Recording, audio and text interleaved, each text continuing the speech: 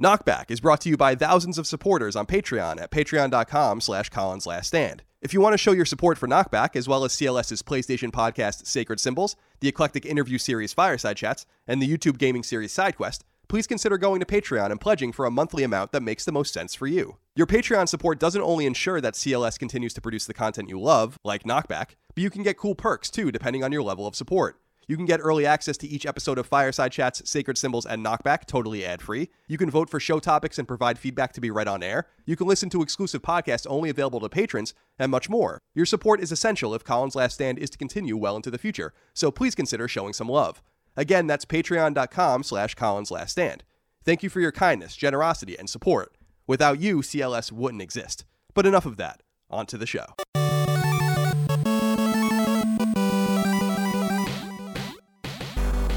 Greetings and salutations. Welcome back to Knockback. My name is Colin Moriarty. I'm joined as always by my brother, the DVD playing Dagan Moriarty. Hey guys. What's going on? Everything's good, my friend. It's here on Saturday. It's Saturday afternoon. Philadelphia. It's 4:40 in the afternoon as we're recording this Eastern Standard Time. I woke up about an hour and a half ago because I was up until very late. But you had a basketball game to go with, or two with your son. Yep.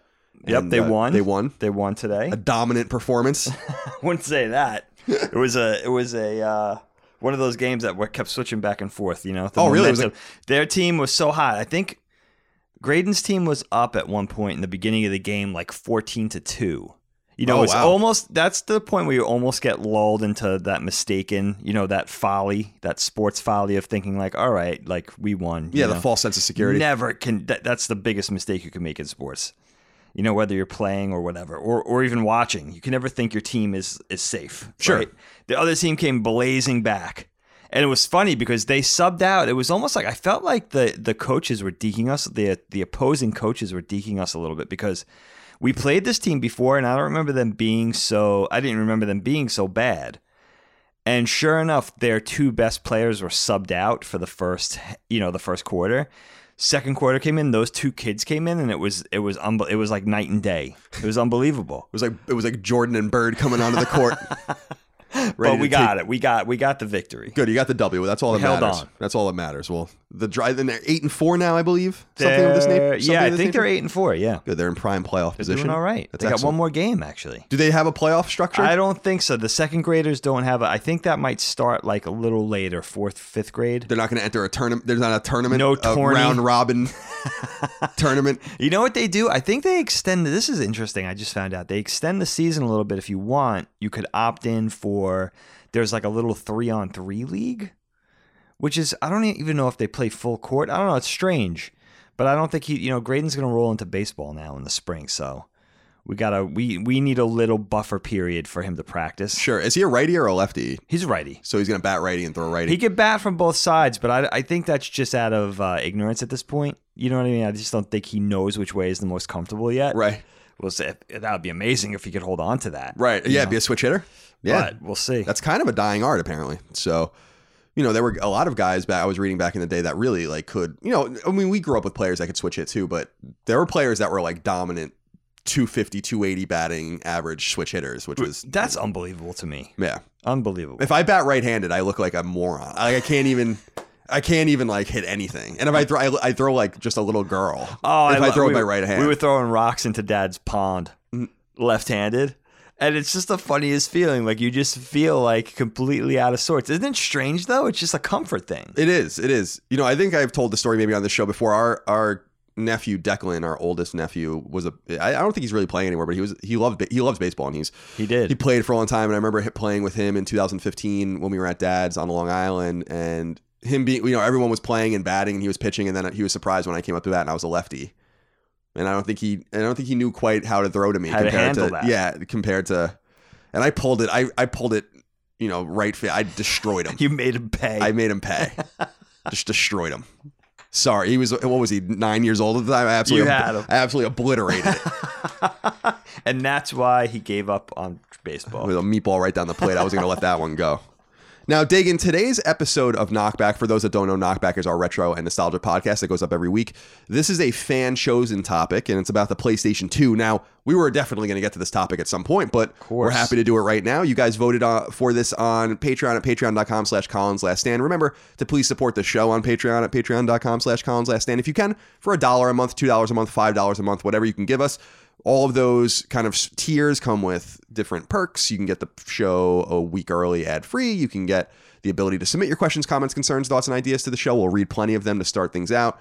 You get exclusive podcasts, etc. We really do appreciate your support. If you want to freeload, you can do so on free feeds over at iTunes, etc. Do leave us nice reviews if you can. We really do appreciate that. And share us with family and friends so they know the might, the majesty, and the wonder of Colin's Last Stand and Knockback. Dagan, the PlayStation 2 is an incredibly important console, and I'm excited to talk about it. But before we do, we have to begin with our new segment called Win, Lose, and Draw. Oh, my favorite. I love doing this. I look forward to starting every show. It's like having a nice, nutritious breakfast. Oh. The show is the day, and this opening segment is the breakfast. Without the good breakfast, you can't have a good day. It's kind of like the 80s commercials for cereal where it was said part of a balanced breakfast, then it was a bowl of cereal, a glass of milk, a glass of orange juice, like 3 eggs, 2 pieces of toast, pieces of bacon. It was literally like 2,500 calories of straight up lumberjack breakfast. Yeah, part of and like a stack of pancakes. It was like for any 8-year-old. Yeah, part of a balanced breakfast. Speaking of which, cereal bowls. See that? Mm-hmm. Now, Win, Lose, and Draw is based on Pictionary. Colin is going to have a minute to draw from a category that he chooses out of the bowl here. We have little slivers of paper, each one a different category. He'll open a category. He'll do the drawing. He'll have a minute. At the end of a minute, I have to guess what Colin has drawn. I get one guess. But, of course, the little caveat, we tried to make this extra fun for you guys. I have another bowl here, a second bowl, if you will, of Patreon supporters' names. And somebody is going to win this drawing. Colin is going to sign this drawing. He's going to send it to you in the mail. Right. You could frame it. You can throw it away. Use it as kindling. Someday this is going to be... Oh, this is funny. The winner here is Gio Corsi. Gio is a good friend of mine. He's an executive at PlayStation. Oh, nice. And he is now and this is a perfect topic for him for the PlayStation 2. So Gio, that's hilarious. So Gio, thank you for your support. A good buddy of mine. That was not rigged. Nope, that was not rigged. Completely also an legit. owner of 2 adorable Boston Terriers named Carmine and Laverne, which is awesome. That's amazing. And they are amazing, and Gio has watched Lola for us. So, Gio, I'm glad that you are the winner, although probably technically the loser of whatever I'm going to draw. But I will get you. I will get it to you in San Francisco. Don't be so modest, my friend. And you know what? I have to say, I have to give credit to Colin for this. I was thinking about this when I woke up this morning. Asking Colin to do a drawing and take him out of his comfort zone is very akin to like asking me to pick up a guitar and start playing it. And you're doing a lot better at drawing than I would do at playing the guitar. So, well, I appreciate that. Credit where credit is due, my friend. But to be fair, we all know how to hold a pen or a marker and apply it to paper. You don't know. I mean, I taught myself how to play the guitar. I have no idea. And I taught myself how to play bass. But I did take drum lessons. I'm a drummer by nature. Yeah. But the point is that I kind of figured it out over time. But we all write. So I still feel like you picking up a guitar is much more unreasonable. I understand what you're saying. You know what I mean? But I can't, in my mind's eye, visualize. I drew a carrot for one of our things, right? I can see the carrot in my head. I know exactly what the carrot looks like. Yeah. The bushy green coming off the top. Triangular the triangular shape. You know, the kind of, you know, horizontal lines around it. And I can't execute. You know? I just can't execute it. But I appreciate your modesty. So let's see. I think there's some fun topics left in this bowl. I'm looking forward to seeing what you'll draw. Colin is drawing a topic out of the bowl. All right. Opening it up for us to read. The topic is draw a famous dead person. Draw a famous dead person. So a famous person that is no longer with us. I know exactly who I'm going to draw. Oh, you do? Yes. And I think you're going to get it immediately. Oh, what? I like your confidence. Okay. Fierce, my friend. Fierce. Okay, Colin, I'm going to get a minute here on the clock. I'm going to grab my phone.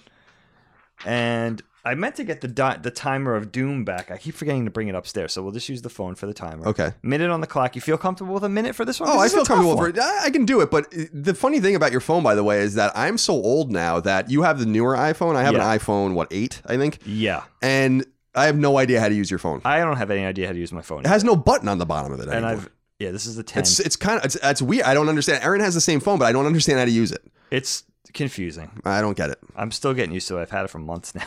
Do you ever notice, though, that I complain constantly about every new iPhone I get and something wrong with it and how I'll never get it figured out, and then I figure it out.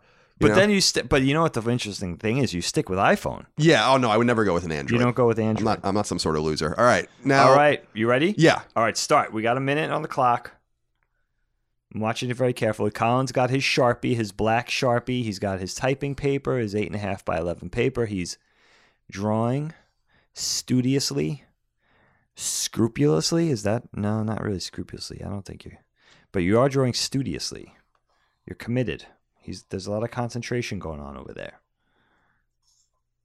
And at the end of the minute, I will guess what Colin has drawn. Colin has to draw this round a famous dead person, a famous person that is no longer with us, somebody that has passed on to the ether. I'm trying to think of who I would draw for this. I don't know what I would choose for this in a minute to draw. Now, Kyle, about 20 seconds left. Mm-hmm. I'm ready to go. You are? Yeah. Holy moly. Okay. All right. Are you ready? I'm ready. Hold it up to me, my friend. This is the big reveal. Fucking brilliant. Oh, what better thing could you have done? Colin has drawn a photorealistic depiction of Jesus Christ on the cross, hanging on the cross, nailed to the cross. Now, I don't mean to be disrespectful. We grew up Catholic, of course, and you are a practicing Catholic. But this came to mind immediately because I'm like, I can make this happen. I forget what the Latin thing on the bottom of it, though, is. I almost wrote in excess, but that's not what it is. INRI. INRI, right. Don't ask me what it stands I should have wrote in excess on the bottom of it. But I was going to write Michael that. Hutchins? Oh, my God. Who Why is he on the cross? Oh, my God. That's terrible because I think he killed himself. All right. So he died for our sins. Here you go. Gio, you're going to get a nice picture of Jesus Christ in the mail. This is frame worthy. You know what it looks like to me? And I think it's very charming. Ludwig Bemelmans, he drew the Madeline books. Remember Madeline? Of course. It looks like Madeline. It looks like a Madeline version of Jesus Christ. Very charming, actually. Do you like how Jesus has a frowny face on? It must have not been very pleasant. Wow. I like his hair. I like that he has the hair, the Jesus hair. Thank you. And yeah, I mean, this is a gem. This is a gem. I thought the helicopter from yesterday might have been my favorite, but this has trumped the helicopter. All right, fair enough. I didn't have enough time. I was going to draw a Roman soldier poking him in the side with a spear, but I didn't have enough time. I didn't have enough time to do it. You wanted to make a whole scenario. By the way, everyone knows I am an atheist. I never mean, and people know I have a lot of respect for faith and for religion. I have a lot of people on Fireside Chats that are religious believers. One of them told me I was going to hell, so clearly, I can have people in your own home. But I believe, in my own home. But I believe that Jesus Christ. I believe in the historical Jesus Christ. I believe that he existed. Yeah, well, I believe that there's plenty of evidence. Josephus and all the Roman historians wrote about him. Right. I believe that Pontius Pilate killed him, and that's the end of what I believe. So and that's it. Yeah. So I don't mean any disrespect. In other words, this is an historical reenactment because this did happen. Listen, you drew. I'm still racking my brain over who I would have drawn in that minute in order to, just convey a clarity and make the person be able to guess it. I still don't know. Maybe I would have drawn Walt Disney because you could just draw the Mickey Mouse ears on him or something. You could draw something iconic. That's brilliant. I can't even think of a better idea than that. Yeah, who originally came to mind for me was George Washington. Oh. And I was but I'm like, all right. Immediately in my mind, in a millisecond, I'm like, I have no idea how I'm going to draw that curly powdered wig. So then immediately in my mind, I was like, I'll draw him on the boat crossing the Delaware, Like I'll draw a stick figure on a boat, but I'm like, is that maybe you'll think that's Christopher Columbus or something? Right. I don't know. Maybe you'll think it's like, Francisco Pizarro. I have no idea who you could think this for. I don't know why you would ever think anyone was Francisco Pizarro, but just as an example, another man from the age of discovery. I wouldn't have guessed that. Abe Lincoln, right? He's just got the stovepipe hat. Yeah. I could have drawn him at Ford Theater getting popped in the back of the head. Oh my God. Now you're giving me ideas for the next segment. So draw assassinated presidents. Draw William McKinley. Oh my God. JFK on the grassy knoll. There's all sorts of options that we have for dead presidents. Maybe we'll do something with a political aspect in this, so you could really enjoy a second. You're giving me some ideas. William Henry Harrison giving his inaugural address in the rain and dying of pneumonia. We can draw. There's all sorts of ways. Does he die during the address? No. He dies about 28 or 29 days later, but it's the longest inaugural at the point. I think it might still be the longest inaugural address. It was like a really stubborn thing. He was a really huge hero in the War of 1812, and people had a lot of respect for him or whatever, and he just refused to stop giving the address. It was like hours long, I think. Okay. And then he just straight up died of pneumonia. Wow. Shortest serving president ever. I don't think he did literally anything, actually, as president. Really? Yeah. I mean, there was no time. That man died. That man died. Tippecanoe and Tyler, too, was the saying of... That's where that comes from? Yeah. He was Tippecanoe. Tippecanoe, because he was like a warrior, a fierce warrior. Okay. And John Tyler, was his vice president. Anyway, I don't know what I'm talking about. I appreciate the historical... I'm learning. Well, you're learning things that are... This is what I learned at Northeastern. Very useful stuff. Everyone else is learning engineering and pharmaceutical science and all of these things that are useful. Aaron was nursing, Yeah. I was reading books about John Tyler. Well, that could save people too. It could save people a lot of... They don't now need to read any books about John Tyler. From the drudgery of learning about John. All right, so PlayStation 2. So, Gio, you're going to get your picture of Jesus Christ on the cross in the mail. It's going to be very great, maybe sacrilegious. Feel free to throw it in the garbage. Colin has signed it. I've signed it. Again, like Van Gogh, like someone said on Twitter to us yesterday, my signature is just as big as all the pictures. Just as big, yeah. You're making sure that happens. I didn't know that Van Gogh is known for that. What, signing big? Large signature? Yeah. And you know, it's odd just to talk about Van Gogh, just an artist that was not appreciated at all during his time. When he was working, when he was alive, just completely unappreciated. It's so crazy. It is interesting how that happens, huh? It's insane. Meanwhile, people go to museums and look at squares on canvases and pretend that's I believe this podcast is going to be really big when I'm gone. Well, let's not talk about when you're gone. I think I'll make you a bet right now, although it's not a bet you'll be able to redeem. Okay. I'm going to definitely die before you. Oh, don't. What are you saying that for? No, I hope that doesn't happen. I'm 5-10 years away from a widowmaker. I think we all know. Really? I'd rather die than lose like somebody really close to me. Is that weird? It's selfish, but I feel the same way. Mom always told me that was selfish. Really? To say that, yeah. To say that? To like want to put the pain on everyone else. Oh, I never thought of it that way.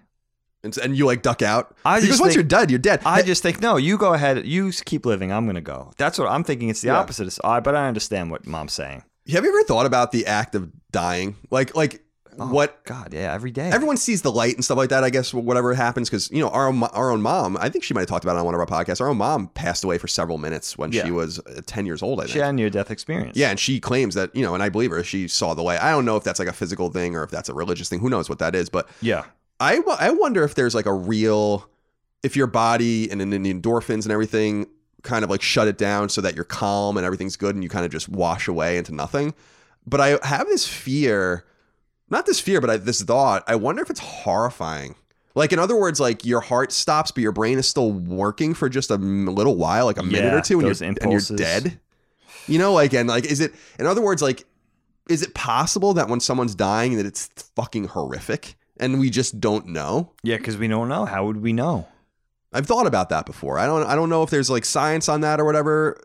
Because people pop in and out, so we know that like they see the light. Like I said, their life flashes before their eyes. But I wonder if there's like any pain involved or like fear. Again, Kyle, as you shut off. It's such a good question. Who the hell knows? Here's the thing. Here's the curse of being a human being. I always say this, and I really feel this way inherently.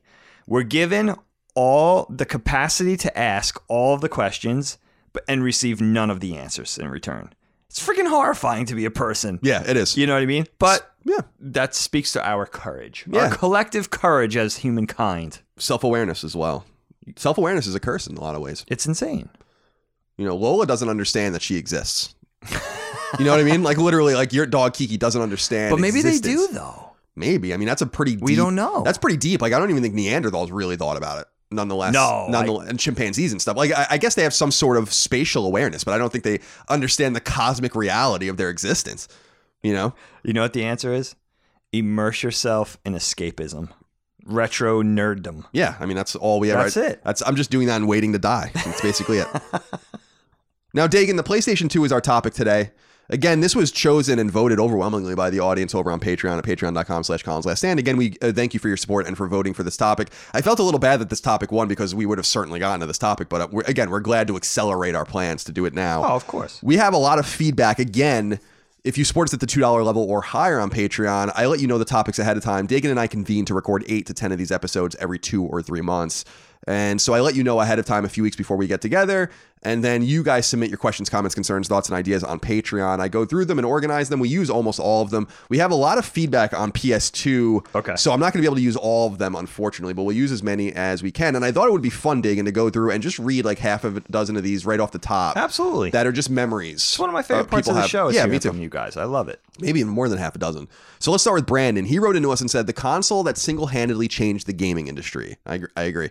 Old competition died like Sega. New competition was created such as Xbox, and virtually no one could compete, such as GameCube. As a GameCube and PS1 owner, I would get excited to go over my friend's house and play his PS2. It was always a fun, memorable experience. Man, if only GameCube ran DVDs. I agree, and I actually think GameCube's better than PS2, and we're going to get into all of this because PS2 is my least favorite PlayStation hardware. Oh, I was going to ask you. So, that's which is least incredibly, one out of the four? Incredibly, and PSP and Vita. The portables. Yeah, like, which is incredibly unpopular, in my opinion. You know, pound for pound, I think PS4 might be the best hardware, if not PS3. But, you know, we're going to get to that. Okay. But I wanted to discuss, because he touches on a certain things here, Dig, that we're going to have to get into. PS2, it is the one console that did kill Sega, which is something that we should talk about. You know, Xbox did come in its wake and kind of join the fray and is, you know, an accepted and celebrated part of gaming now. So there's a lot to get into there, and we will get back to that, Brandon. Okay. Leroy Anderson wrote into us and said, this was the first console I ever purchased day one. I took the morning off of work. 3 of my friends and I all pre-ordered them from the only store in our town and sold them, the real Canadian superstore. We, including my younger brother and his friend who skipped school, took my parents' van and got in line. Once we had our box, we formed a line and everyone high-fived every person. Great memories, but it was bittersweet. After about a month after getting it, I got a disc read error, took it to the still in business Sony store. I forgot about the Sony store. I used to go to that in San Francisco. They sent it in to get fixed, and I was without it for another month. What are your first memories of your first PS2? We'll get into that as well. Okay. I mean, we're gonna obviously talk a great deal about that because I have very distinct memories of getting my PS2 because I also got it at launch. Yeah, because I don't know your specifics with that, so I'm curious to ask that. Alex Ball wrote into us and said, "Oh man, the console that changed the game." Pun. Games, DVDs, CDs, this was the real all-in-one entertainment machine. I remember I didn't get one until about a year or so later, so you probably got yours in about 2001. Same as me. My dad bought me an extra controller, memory card, 2 games, and 2 DVDs. The 2 games were Madden 2002 and GTA 3, which my mom was furious at because of the media attention it had. The 2 DVDs were Austin Powers, The Spy Who Shagged Me, and X-Men, which were my first DVDs. Oh. Nothing was better than a snow day at home, being able to play Bully or Tony Hawk. I gotta say, man, we got a lot of feedback about Bully. Bully's a big one. That was one of my earliest games on the PlayStation because I got it late as well. Yeah, people really love that game, and Yeah, I'm not super attached to it, but we will definitely talk about it. I was surprised by how many people wrote in about Bully. Let me see here. We have a few more. Straw Hat Ninja wrote in and said, I bought a GameCube originally because I was a Nintendo kid, but I soon realized I needed a PS2 not long after. Sly 2 Band of Thieves blew me away originally for some reason, and then I found Final Fantasy X and Dragon Quest VIII. Nice. Sean Mason wrote in and said, and that was actually the first Dragon Warrior in the States that was called Dragon Quest. Oh, that was the first Dragon Quest? Because Dragon Warrior 7 came to PS1 in 2000, I think, and it was still called Dragon Warrior in the States. So pretty interesting stuff there. That's cool. Sean Mason wrote in and said, where do I start? This was the first console I bought with my own money. I was 8. Wow, you were 8? Wow. I guess I would have communion money or something at that point. I remember hiding my copy of GTA 3 as my parents wouldn't let me play M games. I have a vivid memory of running to the TV and switching the video input anytime I heard someone walking down the stairs. The memory reminds me of how I used to run inside and shut the heat off and the music off when Dad would turn the road. Before, hopefully he wouldn't see me. Leighton Irvine wrote in and said, I remember buying the console with Gran Turismo 4 and GTA San Andreas, which kept me going for a long time. So you bought yours late. You bought yours in around 2004. Yeah, that's very late. Other games that come to mind are Burnout 3, God of War 1 and 2, Black, re-release this please. Black really is a long forgotten, really great game. That game I don't have any context with. It was a really popular shooter at the time. And what was cool about it, we won't talk about Black, I don't think really, but what Black's trademark was, Black was shown at my first E3 in 2004, the first E3 I ever went to. Oh. And the big thing about it was that everything was destructible. Like you could destroy everything in the game. Oh, so the environments, everything. Right. So who created that game? I don't remember who the developer was. I think, I don't remember. I think Sony published it. Yeah, I don't know this game. I'm trying to think. Was it like the remnants of, or the origins of People Can Fly or something? I think it was a European game, but okay. I remember that because at my first E3, the 3 big games were, or the 4 big games were Black, Resident Evil 4 was being shown for the first time, and that was really huge. Zelda, which one was it? I guess Twilight Princess was being shown off. And the really big game at my first E3, which I kind of remember because it was so unassuming, was World of Warcraft. World of Warcraft was there. Wow. And I remember walking the show floor the night before, taking pictures and video, and then people stepping in and being like, you can't show this logo and stuff like that. Wow. Then it ended up being like the biggest MMO of all time. Ever. Nicholas Brillhart wrote in and said, PlayStation 2 was my first jump from one console generation to the next. I don't remember the occasion on which my parents bought it for me and my brothers, but I do remember the reason I wanted a PS2 in the first place was to play Scooby-Doo Night of 100 Frights. Just heard of this game like a few weeks ago. And then I learned that it wouldn't work on my PS1. Most of my time with the actual PS2 was with licensed games from THQ like SpongeBob SquarePants, Battle for Bikini Bottom, and SmackDown vs. Raw. In fact, the only PlayStation 2 exclusive I had was War of the Monsters. That is an early exclusive. It wasn't until the HD collections on the PS3 that I had started getting around to franchises like Sly Cooper and God of War. Okay. Lachlan Peeney wrote into us and said, hi guys, thanks so much for the great content you continue to produce. My memory of the PlayStation 2 goes back to Christmas 2003 when my brother and I woke to a brand new original fat PS2, a copy of Enter the Matrix, which was terrible. That game sucked. What's it bad? Yeah, I remember playing that because it was like half done. I remember like it was just totally empty. And a copy of A Dog's Life, regrettably. We then proceeded to get sucked into a long and fruitful session before the family would arrive for the big Christmas lunch. Little did we know, however, that the progress we made in our respective games would be for naught. Unfortunately, Santa's trip to Toys R Us, parents forgot to entirely remove the packaging, was not a completely fruitful endeavor. It seemed that in the rush to get together all of the other good kids' presents, Santa forgot to get a memory card for our brand new system. Suffice to say, Mum was none too pleased to be dragged back to the mall with two pestering kids that following Boxing Day, only to be met with the sticker shock of a $50 Australian Sony branded memory card. I don't think I've ever been made to feel more guilty about saving progress in a game before or since. Thanks so much again, and keep up the great work, guys. Expensive saving. So that's where we're going to begin, Dagan. Okay, love it. Now, I guess we should set the scene. Please. Before we get into our own memories of this. Absolutely. PlayStation 1 came to Japan in December of 1994, and it launched in the West in the fall of 1995. Dagan was an early adopter of it. I got mine in 1997 for Final Fantasy VII. That's when you got your PlayStation? Yeah, I was still a Nintendo kid up to that point. I sold, right, as I famously said, we did a PS1 episode, by the way, so if you guys want to go back and listen to it, it's probably in like the teens or 20s in terms of its run. It's great. This is episode 50 something. It's the greatest PlayStation discussion ever. It's our most popular episode. Is of the it show. our most popular? At this I think point? so. Yeah, Wow. Maybe Empire Strikes Back as well, but I think that it's like by far our most popular it's Colin episode. and PlayStation. What are you gonna? Right, of course. Of course. So PS2 came out when I was in 11th grade. Okay. And my first actual play session with PlayStation 2 was the summer before on a Japanese PlayStation 2 during a Street Fighter EX tournament, which was an early launch PS2 game, a really bad Street Fighter game, but at a Long Island comic convention that doesn't happen anymore called Icon, which I think was at Stony Brook University. It was at Stony Brook, yep. And PJ, Dagan's best friend, and I went with Allie, our sister, and I joined a Dreamcast tournament for Soul Calibur, and I joined it was Soul Calibur 1 I wasn't there, but I remember when you guys did this. Yeah, and it's really funny. PJ still tells stories because I beat the shit out of this kid, this older guy. In Street Fighter EX, I was playing as Ken, as I always do, and he was this huge nerd, and he punched the wall and stormed out. I still remember it. PJ loves that story for some reason. Fighting game, I got anger. beat later, and PJ also tells the story about how he joined the tournament as Lizard Man 2000. That was his name, on the sign-up sheet, and the woman refused to call him Lizard Man 2000. So that was my first experience playing. It was actually on Japanese PS2s. It was very mystical and very cool. I remember going on the GameFAQs message boards or doing something and being like, "Oh man, I played PS2." It's so I didn't get that it was really no different than playing PS1 actually. And so for people that don't know, PS2 came out in Japan in March of 2000. Right. And it came out in October of 2000 in the States, and then November of 2000 in other Western markets like in Europe and in Australia.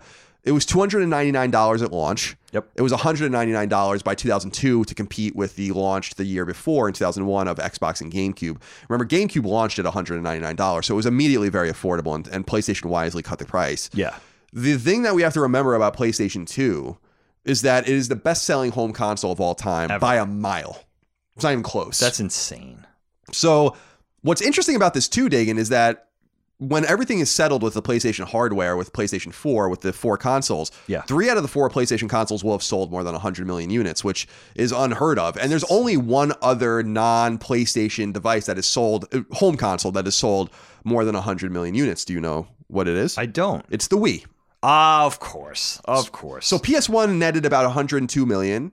PS2 is about 155 million. PS3 is about 83 million. Okay. And then PS4 is in the 90s right now, and it'll easily pass 100 by the end of the year, which is unbelievable because everyone thought console gaming was dead. And then you have the PSP at 82 million, and you have the Vita about 15 million.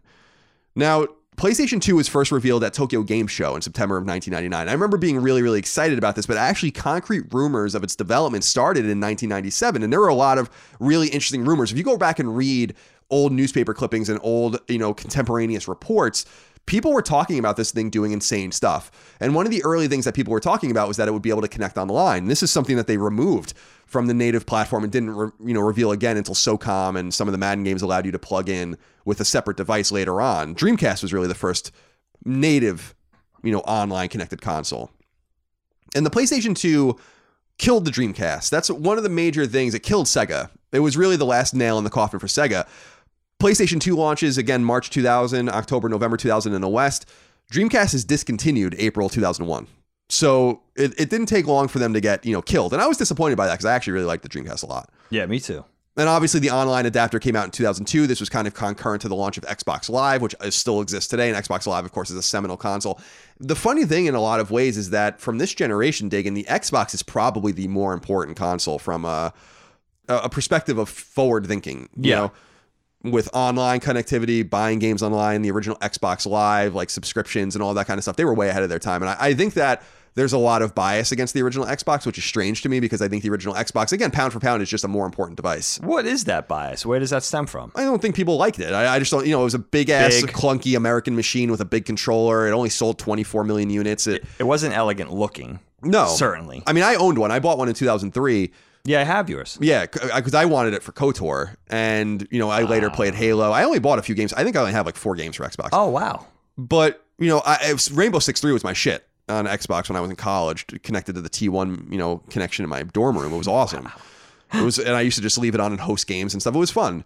But the PlayStation 2, for lots of people, as we saw in our memories, is a console that stands out to a lot of people.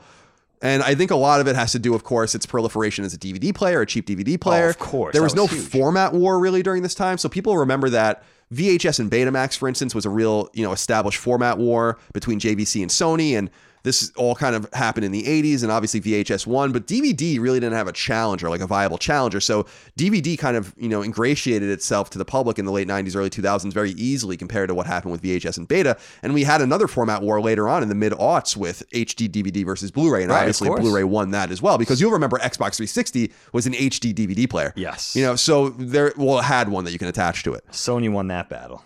So we have all of that out there now. Now, I want to know what your original memories are of the PlayStation 2. So I got my PlayStation 2. I wanted to ask you too, Kyle, what is that lapse period? Excuse my ignorance, but I'm very curious about this. The PlayStation 2 coming out, as we know, in March of 2000 in Japan, and then months later in North America on October 26th, so right after your birthday. And what is that lapse period? Why is that? Why does it take that much time to bring it over? Because you would think every single day they're losing out on sales. Yeah, I think that, it was still, and video games at that time, as a lot of people know, and we grew up in the era where this was really prominent, it was a Japanese dominated industry from a console perspective. And I think that it was most important to them to feed their home market before they fed everyone else. And if they're going to Foxconn in China and saying we need 10 million units manufactured and they can only, deliver however X amount of units, then they want to make sure their home market, I think, is saturated before they moved on. It wasn't until PlayStation 4 that Sony came around and realized that the Japanese market is actually probably the most irrelevant to their success. Okay. And that they need to get consoles out elsewhere. You remember that PlayStation 4 launched in the United States before it launched anywhere else. It wasn't even that it launched in the West or it launched in North America or it launched in Europe. It launched in the US. In the US. Before it launched anywhere else. They sold 1 million units in the US in one day. And that proved to be, a really wise decision on their part. So I think that a lot of it has to do with a just Japanese-centric, Japan-centric way of dealing with your home market. And also all of the translation and localization that has to go into products that would delay it for everybody. Right. So I think that it was just ideal for them to get it out as quickly as possible. Sure, absolutely. Yeah. I got mine, Kyle. I didn't get my PS2 until, I think it was the summer, and it might have even been the late summer getting into fall of 2001. So it was almost a year after it initially was released here that I got my PS2. And that was very typical of my trajectory with all gaming consoles, except for the PS1, which I got fairly quickly. I did the same thing with the PS3 and the PS4. Your PS4 still in the box. PS4, well, I have 2. Oh, okay. I have 2 of them, but one of them I got for free, but that's a long story. That's a really long story. But typically I waited for a year and I would sort of sort of marinate on it. It's kind of weird that I do it that way because it's inevitable. I'm going to get the game system. I'm not going to not get it. But I think it's also just kind of a ramping up period of like, I can't take it anymore. I have to have this thing. Being very busy, being an animator. I mean, everybody's very busy with whatever they do, but particularly being an animator is very labor intensive. It's long hours. There's no such thing as a 40-hour work week. That doesn't exist. So just making sure I had the time. I always like to pounce when I know I'm going to have time to play. So I could see getting it late in the summer. There was nothing going on. It's funny too. It occurs to me, those were very heady days in 2000. We were feeling good. Y2K had passed. Mm-hmm. Everything was all right. We survived. Thank God we lived. I remember being on my computer in 1999 on December 31st in my room with my friend Kevin waiting for everything to shut down, and it didn't happen. It was very disappointing. Because even then I wanted all right, this is it. Yeah, even then I wanted Red Dawn to occur. There's a little part of you that's horrified, but a little part of you like, all right, this could be interesting. There's a little bit part of me that's horrified, and a big part of me that was like, well, let's get ready. Let's get this fucking going. Where are the paratroopers? Right, exactly. Where are the Nicaraguan paratroopers? That's amazing. In fact, this is really weird that it's Nicaraguan. That's all right. But those were heady days. We were excited. So yeah, so I got mine in the 2000 late. I would say late in the summer. It was probably August of 2001. Now, Helene and I were we were going to get married. I got married in, don't get this wrong, Dagan, June of 2002. Correct. So, because I had just graduated high school. So when we, and I had moved from Long Island. So I was actually living we stayed with Helene's parents for about 8 months before we got married and before we bought our first home. So we were I was in there, and that's where I had the PlayStation set up, was in her family's living room. And it was so crazy too, because I think of that whole period, what a different time it was. The internet was still fairly new. They had, typical, very, a lot of American households at that time, they had the one PC in the family room that everyone used. They all had their AOL account. They all shared the one, desktop PC. And the PlayStation was right in there. And I think eventually I moved it out into her back porch. Helene's family had an enclosed back porch. It was heated.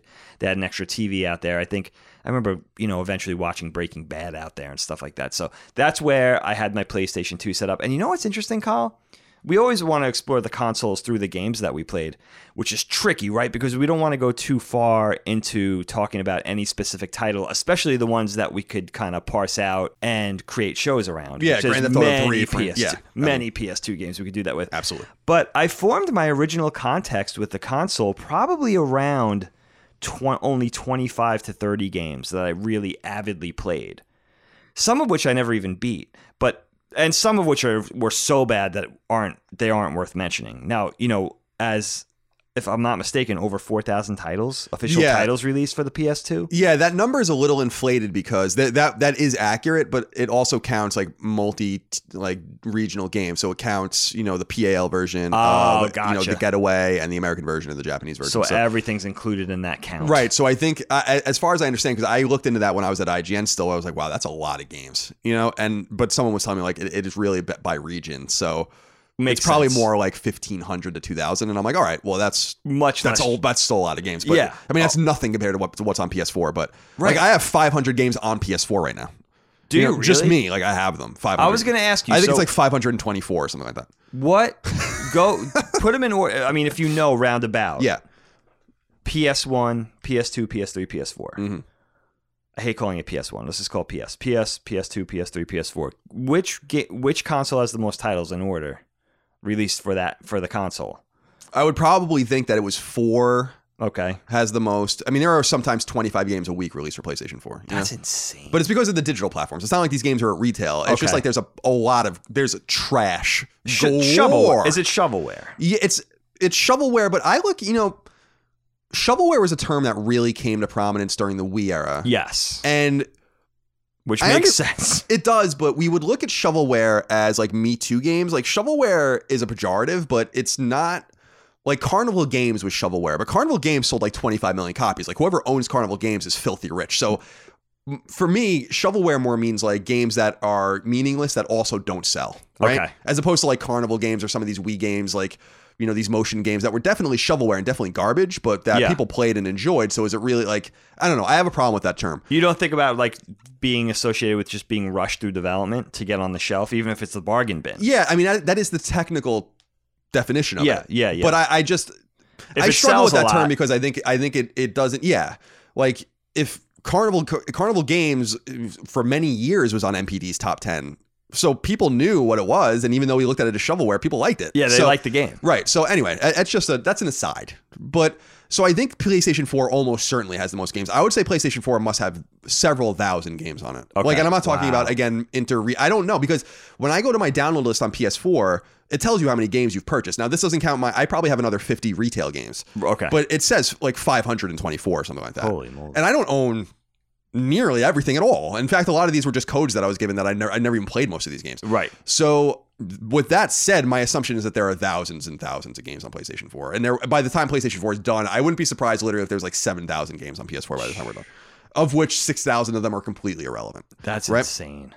And then, like, I know people that have access to numbers or that like have released games and kind of are privy. Some of these games literally sell like hundreds of copies. Can you imagine? Like, No.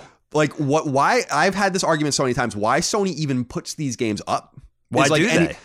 It must cost them more on the back end to put the trophies live, to have someone QA it, to do all this kind of stuff and like make sure everything is spelled right, the trademark things are on all the right places, and then they make 30% off of every game sold. So they sell 500 copies of a $10 game. They make nothing. I again, this is for another time, but I have no idea. Like PlayStation 4's store marketplace sucks. Yeah. Awful.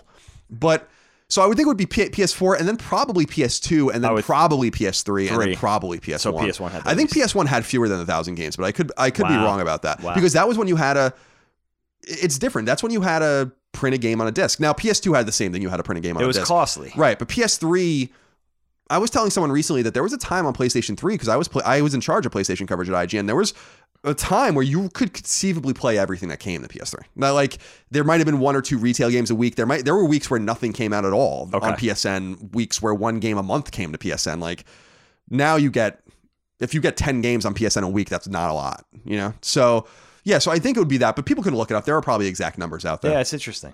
But PS2, I think, also was aided by the fact that it was relevant for so long. The PlayStation 2 was manufactured for 13 years. Yeah, it's insane. You know? And games were released in Japan and in certain European territories through 2013. Like Final Fantasy XI, I think, is the last PS2 game. Like a Final Fantasy XI spin-off was the last game to come to Japan on PS2 in 2013. The Road, the MLB show that everyone loves, came to PS2, I think, last in 2012 or 2013. And what's funny about that, Dagan, is that PS2 version, the last MLB The Show copy, sold 200,000 units on PS2. So even when it was waning, and PS3 had been out at that point for 7 years. Yeah, for a long time. You know, because that's a Sony exclusive thing. That's not something you can play on Xbox. It still sold 200,000 copies on PS2. That's amazing. Which is amazing. And then they were releasing like Pro Evolution Soccer and all that kind of stuff. And people still update the rosters for these games and like people refuse to let them go. So that's, I think, something that aids PlayStation 2's bulbous library, is the fact that PS1 was only manufactured, I think, for 9 years and was really only relevant for 5 or 6 years, while PS2 was manufactured for 13 and had incredible relevance for 7 or 8 years. God of War 2 came out, for instance, after PS3 launched. Wow. It came to PlayStation 2. Wow. You know? That's crazy. PS3 launched in, fall of 2006, and God of War came out in the spring of 2007. God, so was it fall of 2006? Yes. So I hope that's a long-winded way of answering your question. No, it's edification, man. It's really learning about it. So, and the PlayStation 2 was made all the way into 2013. Yeah, they stopped making it in 2013, and they stopped servicing them in only last year. And that so you could still send your PS2 in this time last year and get it fixed. Holy cow! They stopped doing that now. That's amazing. That's just amazing. So that's the situation we kind of found ourselves in. Now, do you remember what some of the games were that you got? Because the advantage you had buying it later, and we can talk a little bit about this. I was surprised no one wrote in about this, is that PlayStation 2's launch library was notoriously wide and notoriously shallow. Right. The launch library is arguably the worst launch library of any console ever. Horrible. Like, there were a lot of games. Lots of them. Like, I think something like 25 or something like that. Okay. Including games developed by From Software and so, like, people that were making games, but like, people maybe like Fantavision was an interesting game, I guess. A lot of people shit on that game. I think it's kind of cool.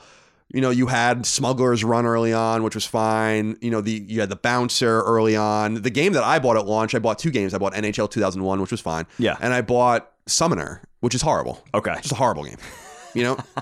And I actually think I brought Summoner back. That was back when GameStop and EB would still like, and I did it all the time. I'm shameless about it. I used to open games and play them and bring them back all the time. Did you really? You were allowed to do that. You could straight up just do that. Yeah, it was totally passable to do that. Like I think you had 7 or 10 days. So like I remember doing that with X-Men versus Street Fighter on PS1 where I'm like, yeah, I'll buy this, I'll play it for 4 days and I'm going to bring it back. And they never gave you a hassle for that. Very weird. That you were allowed to do that. You were still younger during that era. I had stopped probably after the PS sometime during PlayStation 1. And I had even stopped largely during the SNES, the 16-bit era, doing that because I realized like I'm going to want to hold on to this stuff. Now, a small anecdote, I almost gave away my PS2 when I got my PS3 to a neighbor. Helene and I were living in our first house, very blue-collar neighborhood. We lived next to a really nice family. They had a lot of kids, and the kids didn't have a lot. You knew that. They were a nice family. They tried their best, but I think they had like 6 kids, and the kids didn't have a lot. The oldest kid, he was a sweet kid, he was probably in junior high school at the time. He's like, oh, I'm getting like, I might get a used PS2 and it only costs this much. And PlayStation 3 had already been out for a while. And I almost said to him, I remember standing outside with him one night and almost saying to him, like, look, Robbie, you could have my PS2. I'll give you all my games. I moved on to PS3, whatever. I was super close to doing it. I'm so glad I didn't. But what's funny about it is, Kyle, I'll tell you about my PlayStation 2 games, the games that I was really intimate with. And I kind of divided my experiences with the PS2 into 3 lists. I divided it into the games that I played and I had a lot of experience with. I divided it, and then I took some of the games that I briefly touched on but didn't have the chance to explore further, and I'll get into why. And then I made a list of games that I always wanted to play that I never got a chance to. There's a list of like 10 to 15 games that I really still want to jump on. And 3 of those I singled out to play for our episode, to finally get around to, in other words. And I won't spoil which ones I chose yet. And it's very divisive. Some people are going to be like, yes. And some people are like, you chose those 3? Like, what are you, an idiot? I love that, though, because we could have this conversation because there's so many good games and a lot of great franchises started at this time as well.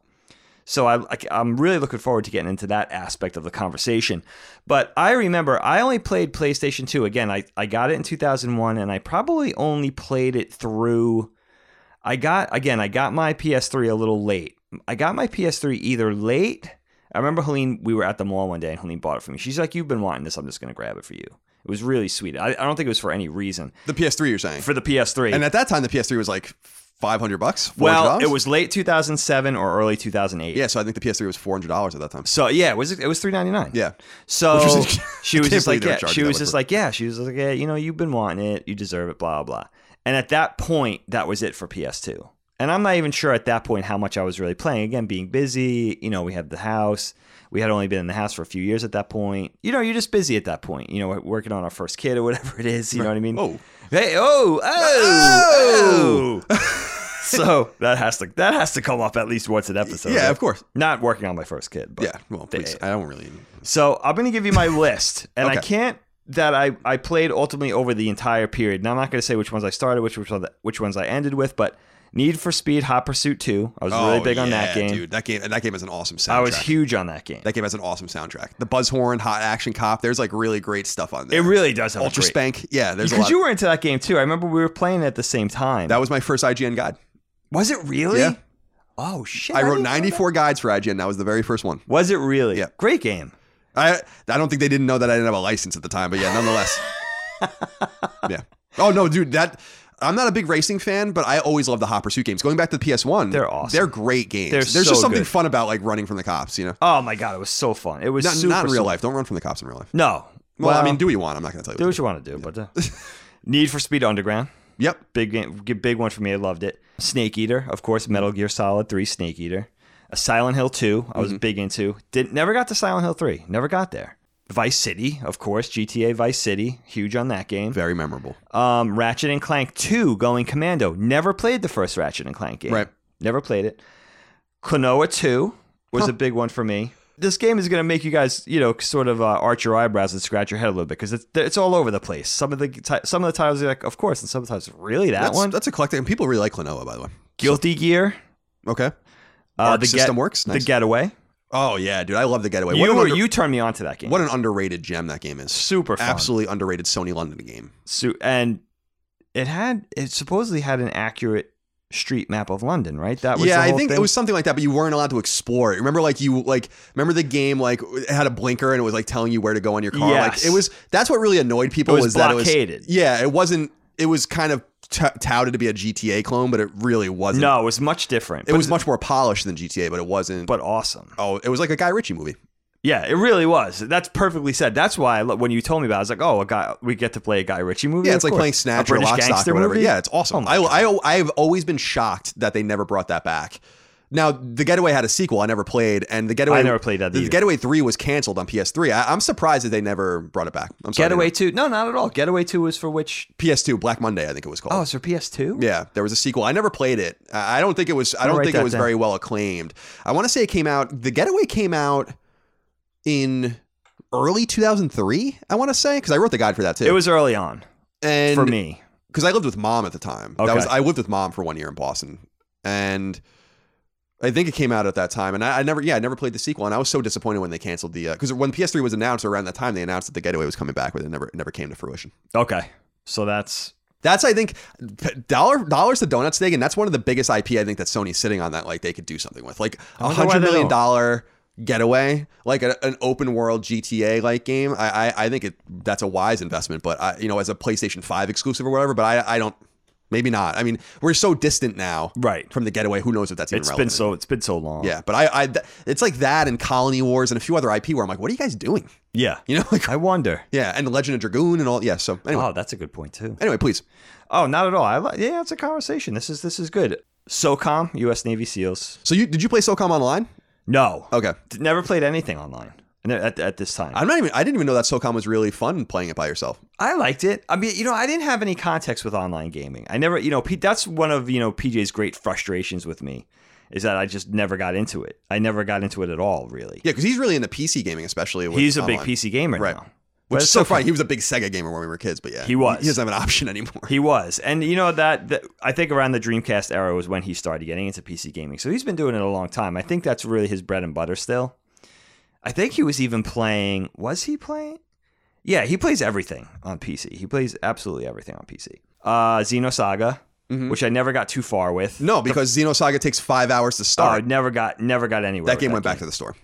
Did it really? Yeah, I was like, I can't play this. Never again. Dude, I think time to shoot in that game, I mean, you're not shooting, but that's a term in gaming to say like, time to action, I think is like over an hour. Is it? That's unacceptable. No, that's a weird. That's That's just a weird unacceptable. choice for a game, to develop a game that way. Yeah.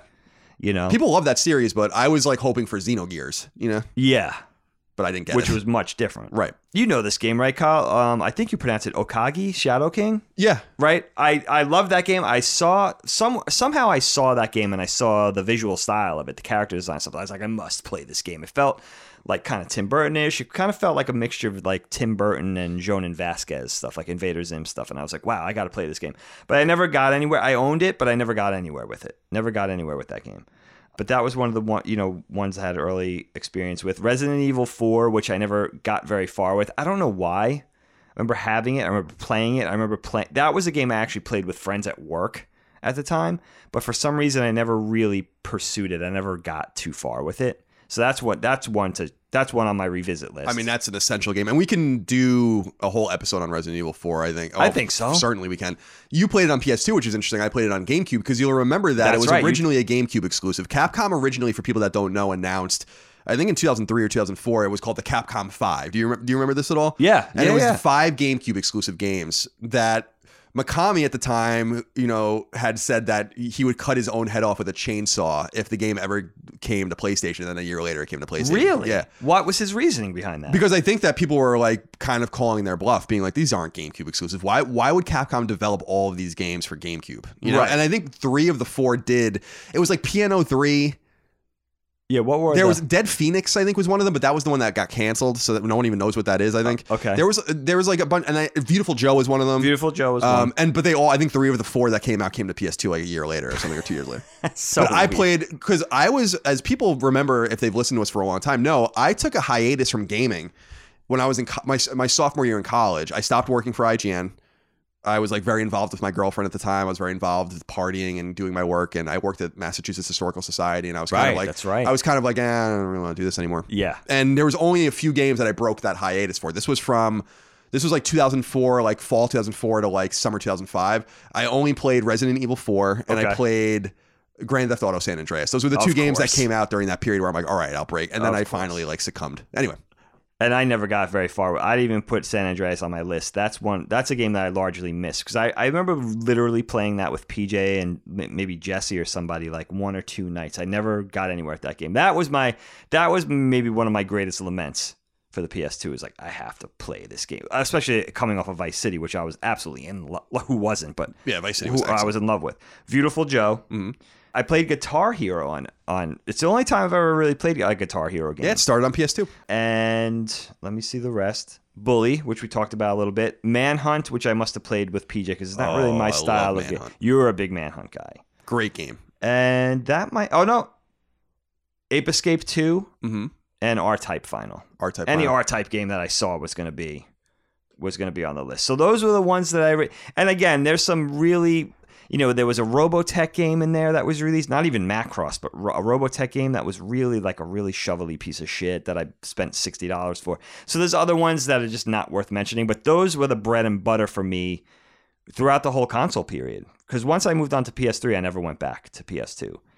And later on, remind me, Kyle, I'll tell you my list of games now that I'll be playing moving forward. And I want to, of course, tell you the 3 games that I have played. Please. You want me to do it now? Yeah, why not? Okay, so these were the titles that I know I missed that I want to go back to. And I would love your guys' input, not only Colin's input, which of course I value in this arena, but all you guys listening, give me your input too. Like if this list of 10 to a dozen games, if you're like, no, you have to do this one instead, you let me know if I missed one.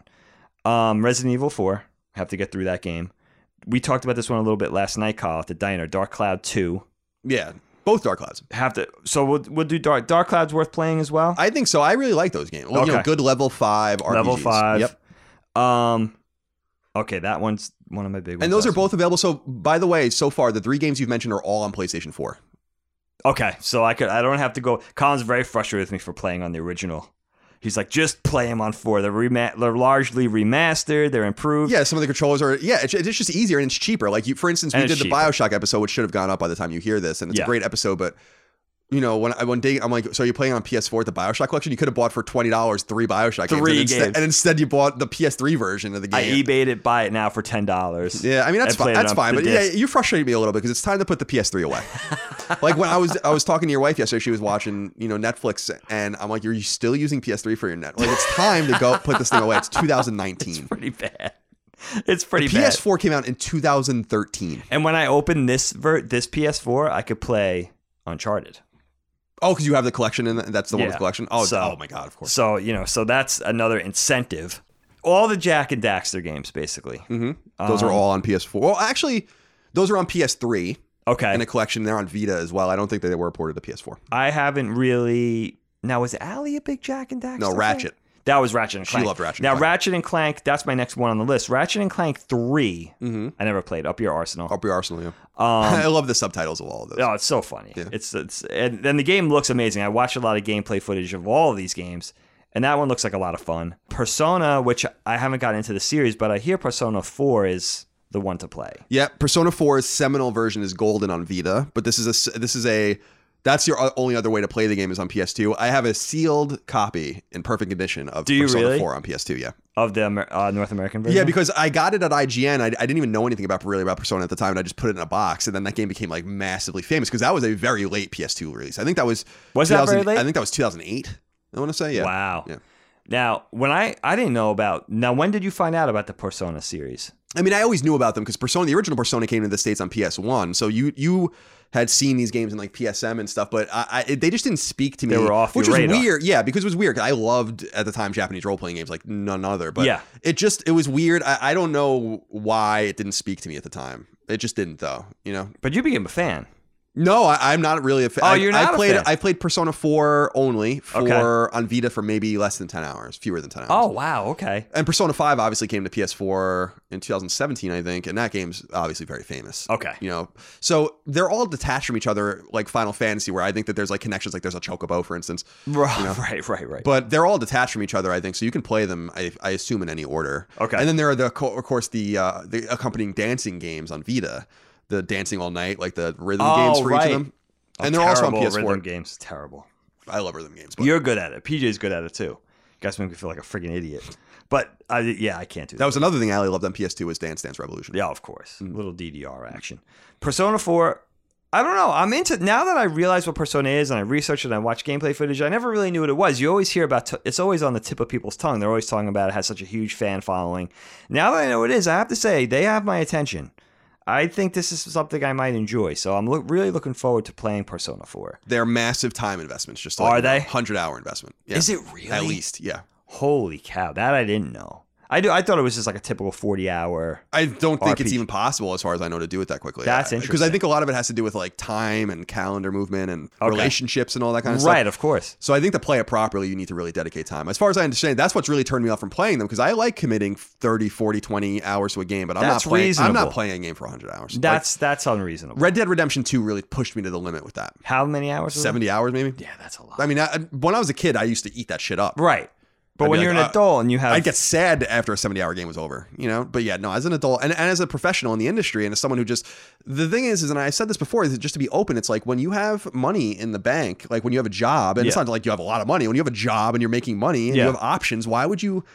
My mentality totally changed. Right. No longer was I looking for the most bang for my buck at all. I'd rather play a tight 2-hour game than a really bad, like a mediocre 10-hour game any day. Right. I mean, when you could play 5 good games in that time period. There are games that are least. literally 90 minutes long that are excellent. Right. You know? Right. So anyway, just throwing that out there. That's interesting, though. But then you have the bang for your buck aspect and all that kind of stuff, too, Sure. I guess, There's no shortage of those kinds of games. Which no, is no right, shortage right. at all. Yeah. Which is interesting. Final Fantasy 12. I had to choose a Final Fantasy. Colin and I had this conversation, a month or so ago. I had to choose a Final Fantasy game to look at post 8 because that's really where I stopped when I finished 8. So Colin recommended 12. Now I understand that's pretty divisive. It's divisive to say, between, I would say 10, even 9, 10, 11, 12, which is the game worth playing that if you chose only one. I don't know that everybody would choose 12. No, I don't think most people would. I choose, I trust your opinion on that. Yeah, I mean, if you're throwing 9 into the mix, which is a PS1 game, Yeah. then I would probably recommend 9 over 12. But if you're talking about, the PS2 trilogy, which is 10, 11, and 12, and 11's an MMO, that doesn't really count. I really hate Final Fantasy X. That's the unpopular thing. I can't stand that fucking game. I don't like the way it looks. And I don't like the characters. The voice acting sucks. It's just not very satisfying. I remember playing the demo with you when you fight the spider enemy on the beach. Yes. I don't remember what it came with. I think it came with the bouncer, Oh, did it really? if I remember correctly, which was a game I liked, an early Square game when they were still Squaresoft. And yeah, I think it came with that. I remember playing it with you and I was excited about it. I remember getting it. It was the first game I ever bought online. Okay. I was a senior in high school. Which in 2001 was that was still not a thing people a new did. thing. That's a new thing. And so yeah, I bought it online and, but 12 came out when I was in college and I wrote the guide for that. It was one of the last guides I wrote in college. And I think it was in 2006, fall of 2006. And 12 is, I think 12 is good. I think 12 is aged well. I think it's a little weird. It's kind of like a pseudo MMO, Yeah. but I think it's way superior to 10. I'm like, looking in forward every to way. trying that. Yeah. And that's on PS4.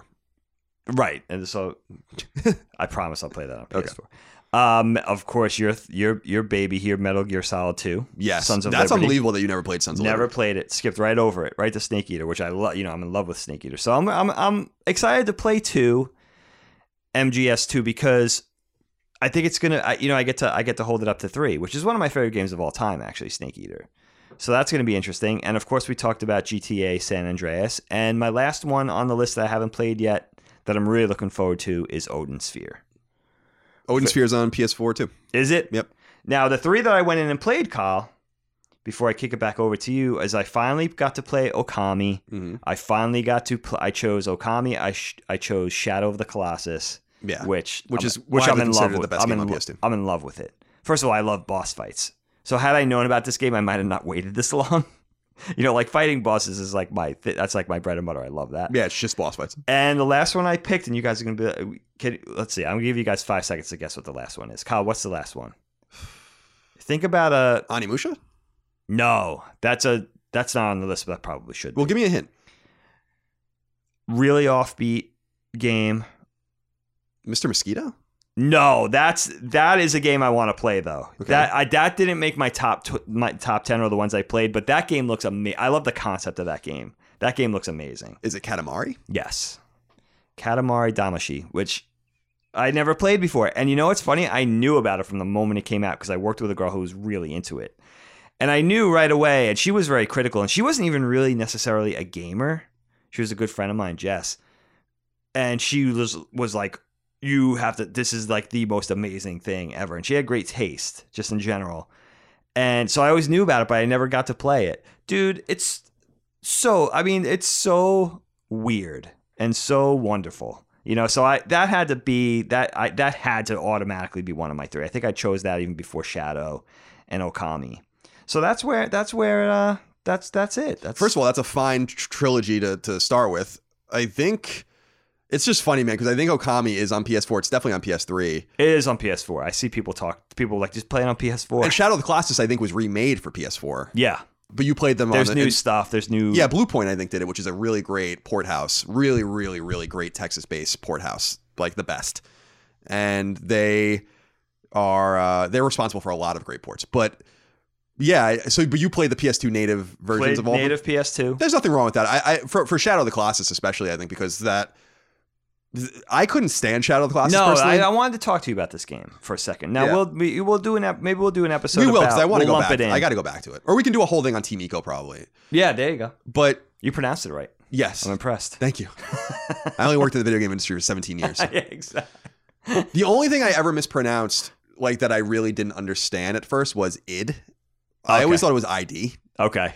You know, like, so I remember saying that and embarrassing myself. Because that was in it. They started to get big in an era where how would you know? Yeah, you know, all in a magazine. Yeah, the early 90s. I had no idea. Pronunciation from a magazine. I always called it ID software until I heard someone was like, "Whoa, it's id." It's id. I was already like hired at IGN by the time I even knew that. But yeah, no, Eco. I used to call it Ico when I was a kid, but I was corrected on that quickly. But Shadow of the Colossus, to me, I played it for the first time right when I moved to San Francisco, because it wasn't a game that really spoke to me at the time. Because I had Eco on PS2, and I remember because Eco is an early PS2 game, 2001 or 2002. Okay. And it's super short and not very good. And they released it on PS3, and then, you know, I think that's the last time you'll probably ever see it. But Shadow of the Colossus to me bothered me because I just didn't think it controlled very well. I think the controls are incredibly obtuse. And what's funny about it is that when you play The Last Guardian, which was Team Eco's last game that took forever to make on PS4, it's like they just insist on making bad controls. Like it's just like an insistence on making controls bad. That's frustrating. I think that there are certain conventions. Now, I've discussed this ad nauseum, so I don't want to be, you know, repetitive to people that have listened to me for a long time, but I'm a true believer that there should be a convention between all of the companies about the way games should control. Not the way they should feel, but the way that they should control. Yeah. X, jump. Triangle, menu.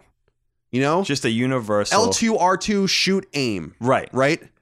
R1 hold down, L1 hold down to get to your items. Like things that like, and actually without any sort of, you know, Geneva Convention between these companies, most do that. Yeah. You know? But like when I played The Last Guardian, or I'm sorry, Shadow of the Colossus is kind of stuck in time. Yes. You're holding all these weird button combinations and doing all these weird things. Things are mapped to triangle. And it's like, I remember playing it at my friend Mark Ryan's. He's the guy that hired me at IGN. And I'm like, I just can't play this. Like, it's beautiful. It's a perfect idea. No problem with it. I understand why people love it. It is widely considered the best PlayStation 2 game. It is many people's favorite game of all time. That's crazy. Mark Ryan, you know, who's a motorcycle, you know, aficionado, has a custom made helmet with the symbol on the back of it. Oh, wow. You kidding?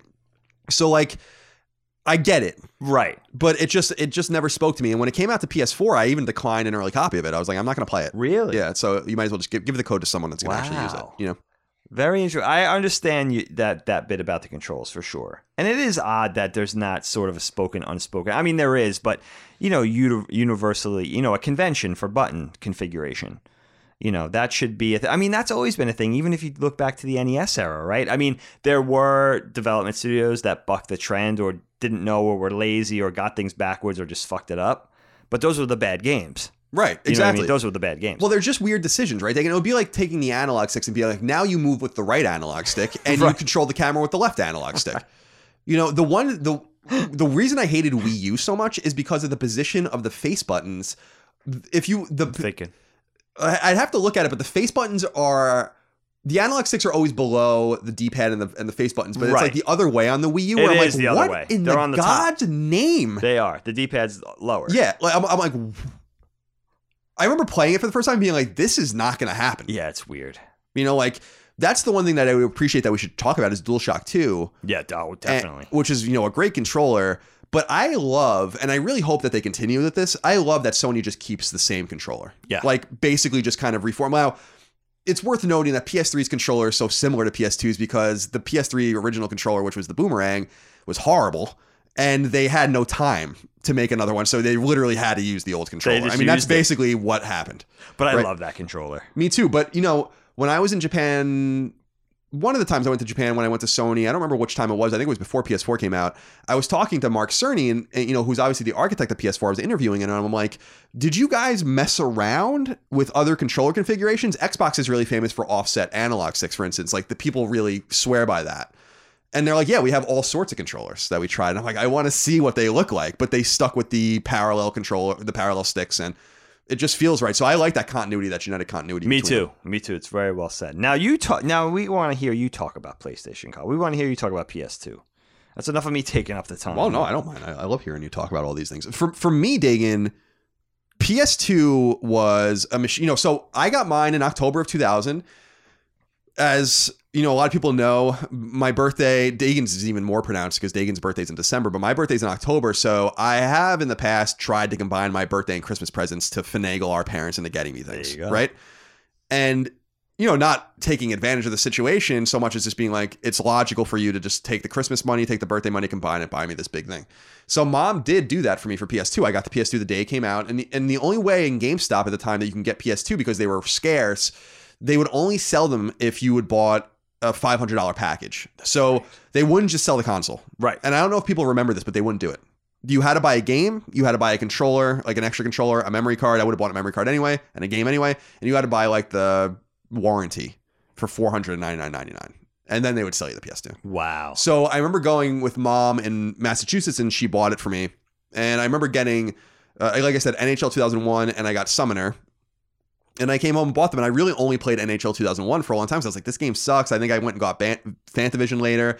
Even PSM and some of these weren't that hyped on any of these games. I think a lot of people were disappointed. So like the earliest games that I played on PS2 were like Smuggler's Run. I think The Bouncer, people really disparaged that game, but I think that was the first game that I got where I was like, yeah, I like this. The first seminal PS2 game was Onimusha from my perspective. Now, Onimusha was just re-released on PS4. And I was so pleasantly surprised by that because the Onimusha franchise has been dead since 2006. We had 4 Onimusha games on PS2 and then just never heard from it again. And so this seems to be them testing the waters. And by the way, the game holds up pretty well. It's fixed camera angles, so it's very jarring. Like I have some video footage of it where it's like you're fighting a boss and the camera's like fucking changing constantly. It's very old, but it's so good. And so Onimusha was really the first major game on PS2 for me that I fell in love with. Okay. And I think that was spring of 2001. I think I was in 11th grade. And then from there, you know, I was really anticipating my senior year in high school in 2001, 2002. I was all about the GameCube. And I think that any of my friends that remember me at that time, I was ready for that console. And I got it when it came out, and Luigi's Mansion and Smash Brothers and all these games. You were so excited about the GameCube. Yeah, I was, because at the time, I was a PlayStation fan and a PlayStation gamer, but I wasn't a PlayStation fan for PlayStation games. I was a PlayStation fan because that's where you can play Japanese role-playing games. Right. So I had no allegiance, and I really still have no allegiance to any brand. I mean, I'm going to go where I feel like I'm getting the best experience, but I was a Nintendo fanboy, like through and through my entire life, right up through the Wii, or to the Wii. The Wii was what killed me. Yeah. And even then, as friends of mine always joke around, like Greg used to joke around and others, like I really held on to that thing for a while. Like I would buy third-party games on Wii. I'd play like, you know, whatever, you know, 007 or whatever game that came out on everything. I'd play it on Wii like a fucking idiot, right? So people that aren't familiar with that, Colin, which why would you be? I wasn't really a professional at that, or wasn't a well-known, I wasn't on Podcast Beyond yet and all that. You wouldn't have known me. Not yet. I loved Nintendo. I lived and died by it. And so PS2 was really my secondary console. My tertiary console was Xbox. But PS2 was something that I played 1/5 as much as I played my GameCube throughout the entire generation. But the games that I wrote down that were memorable for me. Yeah, I can't wait to hear these. Let me see here. I have it right here. So I wrote down Metal Gear Solid 2. That came out in my senior year. I think that was the fall of 2001. And I was really, really into it. I loved it. I loved the original Metal Gear Solid. So that was a really important game to me. Onimusha 1, Onimusha 2. I was going to ask you about 2. Onimusha 2 came out the same day that Super Mario Sunshine came out. And the reason I remember that is because I dispatched Dad to Smith Haven Mall to buy me Onimusha 2 and to buy me Super Mario Sunshine. He was really thrilled about it. Samurai's Destiny? Is that what it's called? It's Onimusha 2? I think so. I think that's the How subtitle. was it? How did that stack up Onimusha to the first 2 was one? I loved Onimusha 2. And then Onimusha 3 came out and I didn't like it that much. It had like a modern twist to it. Jean Reno or whatever that actor's name is in it, which I think is why it was never released again. And then Dawn of Dreams came out, which is the fourth one when I was in college, and I think that's the best Onimusha game, and that was the last one we got. 4, yeah. Okay. It was not called 4. It was called Onimusha Dawn of Dreams, but it was Onimusha 4. Okay. I have Ratchet and Clank written down. I really love the original Ratchet and Clank. Now, Ratchet and Clank was remade for PS4 in 2016 by Insomniac, and it's excellent. So I really recommend people buying it. If you haven't played it yet, it's really, really good, and it really shows that kind of golden era of platformer. Yeah, I'm going to grab that. Now, what was cool about the PS4 re-release of Ratchet and Clank was that it was natively $40 at launch, which I thought was really wise, and it really proliferated that game a lot. And you haven't seen the last of Ratchet and Clank on PS4.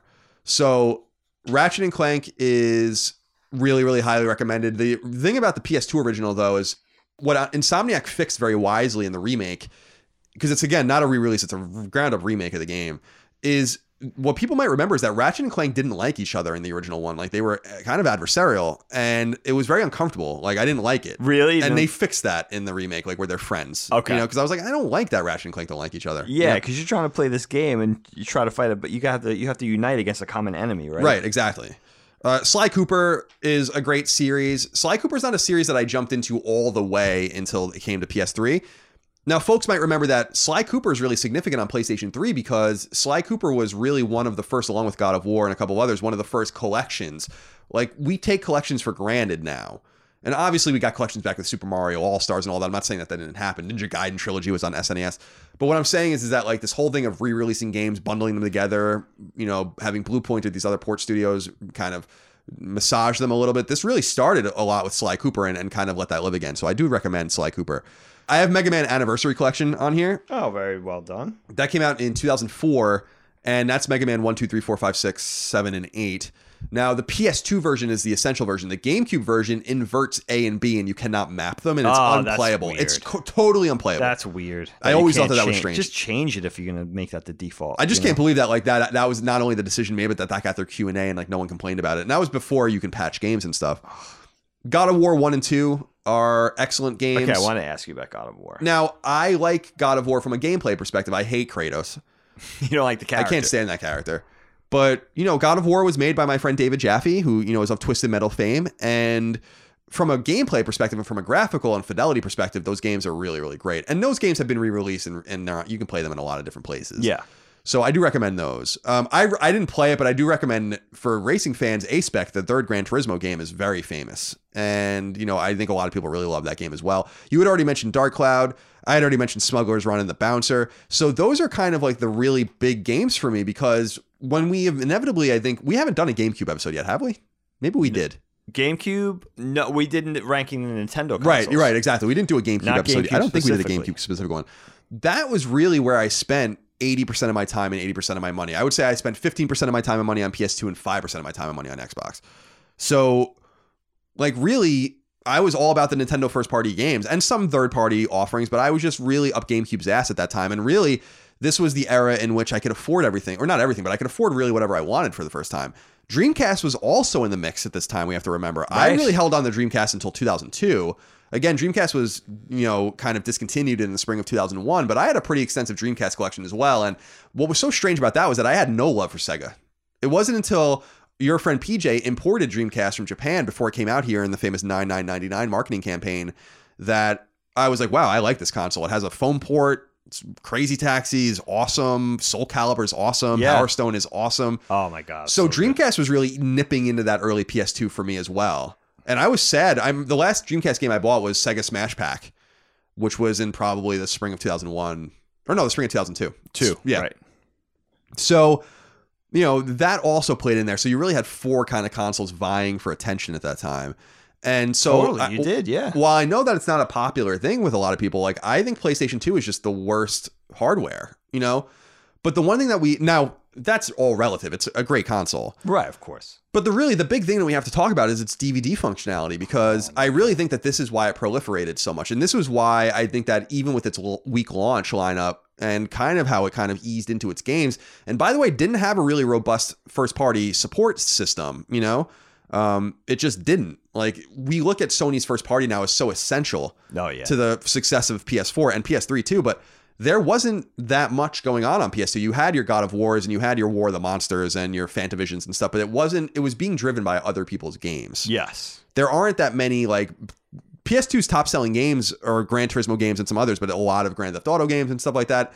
While when you're going to reflect back on PS4, it's going to be obviously your Call of Duties and all that, but it's going to be a shit ton of first party games, Spider-Man, God of War, Uncharted, whatever the case might be, Bloodborne. So yeah, so that's kind of where I stand on it. But the DVD functionality was so fascinating to me, and I would just buy DVDs like they were going out of style. I gave away my DVD collection to Goodwill because it's valueless. Like, even trying to sell the DVDs, like, there's a store called Amoeba in San Francisco. It's a famous music and movie store. Yeah. And I even went and tried to figure out, like, how much can I even get for this shit? And it's like literally nothing. So I gave away all my DVDs. But that was really like what my PS2 was primarily for, was DVDs. And I remember, like, just letting DVDs play overnight and just, like, going to sleep to my DVD player and stuff. And that was like my obsession, because people were still into VHS. Yeah. Yeah. It was your first DVD player, Colin? Yeah, that was my first DVD player. That wasn't your first DVD player? It wasn't. It wasn't my first one, but I got it as a DVD player because you could get a PlayStation 2, essentially it was a Sony DVD player, and it was cheaper than going into, like, Sam Goody or, PC Richards or wherever, Best Buy, and buying a actual Sony branded DVD player. It was actually cheaper and wiser just to buy the PS2. So you had everything, And again, how many times I watched The Patriot in that thing? Oh my God. Oh my God. Of course. It's obscene. No, that was what was so amazing about it to me, was just the DVD functionality, and very wise decision by Sony to make an affordable console that had DVD functionality. It was just wise. It was just a really smart thing to do. They knew exactly what they were doing, and absolutely. And so I think that's what made GameCube's decision to go with this mini proprietary disc format so strange. Like, they're just so frustrating in that regard. I'm not even sure we played DVDs. Thinking back on it. Did we play DVDs? I'm not sure. Because you have to pay a licensing fee for every console sold if you have, like, this functionality, if you don't own it. Like, I don't think JVC owns VHS technology, so, like, they were perfectly happy with everyone selling VHSs because they were just getting money on everything sold, whether they made it or not, So there's that. But let's jump back in, Dagan. Please. Some listener thoughts here. Again, you can support us on Patreon and write in and let us know. By the way, Joshua Staggs and Dennis Fox did write into us about Essential Games. We already talked about that. Did they have anything on the list that we didn't talk about? He says God of War games, Dragon Quest, Final Fantasy, DMC. Devil May Cry is pretty substantial. Devil May Cry. I did like Devil May Cry. The funny thing about Devil May Cry is that it was originally... Devil May Cry, the original Devil May Cry, was the first version of Resident Evil 4. Which a lot of people don't really know. Yeah. And so... The game... Yeah, like, the game turned into Devil May Cry. Like, that was Resident Evil. Yes. And then they made it into Devil May Cry, and Resident Evil 4 went in a different direction. That's why Resident Evil 4 took so long to make. Because remember, you had Nemesis and all that kind of stuff, and then there was a long period of time, like 4 years, before you got another Resident Evil game. I can't wait to jump back. With the exception of Resident Evil 0, which came out in 2003, I think. But that's not really I like Resident Evil 0, but that was a GameCube game. And Code Veronica is on PS2, right? Yeah, Code Veronica is on PS2 and Dreamcast. Okay. That's weird. Okay. If I remember correctly. I think I had it on Dreamcast, actually. David S. Graham wrote into us about Jak and Daxter, which we already talked about as well. Yes, indeed. One thing that I wanted to talk to you about, which I think is interesting, is Andrew Maida wrote into us and said, on the PS2, the logo on the disc tray turned 90 degrees. How long did it take you to realize that? Wait. And so I wanted to talk to you about this. So the PS2, the color PS2 logo you can turn, because the PS2, as far as I was racking my brain about this, and I think it's true. The PS2 is the first console that lets you set it up two different ways. Okay. Yes. And so the logo turned depending on how you wanted to set it up, whether you wanted to set it up flat or whether you wanted to stand it up. It didn't do it on its own. You had to actually do it. Right. Exactly. What? So that the PlayStation logo would be, readable. Right. I never knew this. Yeah. Why do you guys know so much stuff? You're pissing me off. This is useless information. But nonetheless, I never knew that. Yeah. So I was actually going to ask you, did you stand your PS2 up or did you lay it down? Yeah, I stood it up. I felt like you had to do that. You had to do the vertical. I my friend. ultimately did lay it down because Okay. the PS2 apparently did play better standing up. That's kind of the theory, but I laid it down because I was always afraid I was going to tip it over because you had to buy the stand. It would fall. It made it seem, I remember, the one thing I was frustrated about is it made it seem like the stand came with the PS2, but it didn't. It didn't. No, it didn't. So it was too easy to tip over. It was steady. It's a rectangle. It was steady, but Yeah, and heavy. yeah. Fairly heavy. So I remember standing it up because I felt like that was like the cool thing to do. But the fact that they gave you an option, we kind of take that for granted today. And actually, if you look at a lot of consoles today, Sony was really still the only one, with Xbox 360, I guess, is the exception. The only one that was really still doing something like that. Yeah, isn't it interesting? The Wii, you could like kind of fuck around, but the Wii had the rubber feet on it, indicating that it really did want to be laid down. That's true. The Wii did. Like, it was indicating that you really were probably supposed to be like this. So I just thought that was an interesting design aesthetic as well. Definitely. That's well said. It's a good. I'm glad you brought that point up. And technically, you could do anything you want with any console. Yeah, I mean, you could. Might not be a great idea. Right. Well, I mean, a PS1, famously would, when PS1 started to die, turning it upside down would make them work. Oh, I just thought of something. Hit me. Hanging it. Hanging it? Yeah, hanging it. Yeah, why not? Here's the thing. Now you're making me really think. People aren't being inventive enough with the physical appearance and aesthetic of the console. We need to get Dyson on this. A Dyson Sony collaboration. Why not? You know what I mean? Dyson are their masters Put a little of design. industrial design in this thing. Yeah. Why not? Whatever the thing. I want to see this with PlayStation 5. Well, yeah, PlayStation. I want to see it transform. It's just that it's like an ornament on a tree. Yeah, so I liked that as well because I think that the indication was that this was the first console launch that this was supposed to be part of your entertainment system. And so I think that they wanted to make it sleek looking. Yeah. And they wanted to make it easily fit, into wherever you needed to put it. And I think that they wanted to make it, kind of like, the centerpiece. We take that for granted again today of like, of course the PS4 is in your living room, but back in the day, this was still a relatively new thing. I mean, maybe we're looking at it through our own lens, but like it was kind of like annoying to our parents if we had our consoles on the TV that everyone was playing. My God. And they were so ugly. Look at go back to the late 70s, early 80s to mid 80s. Look at the Atari 2600. Look at the NES. I mean, the Atari it's a brick. The Atari 2600 is hysterical just in that it has like wood paneling on it. Oh yeah, they did try. Yeah. It did kind of fit into that aesthetic. Everybody had the wood. That's true. They had the wood paneling. They tried. Time. Now, how aesthetically for you, just from the look of the console, how does it hold up?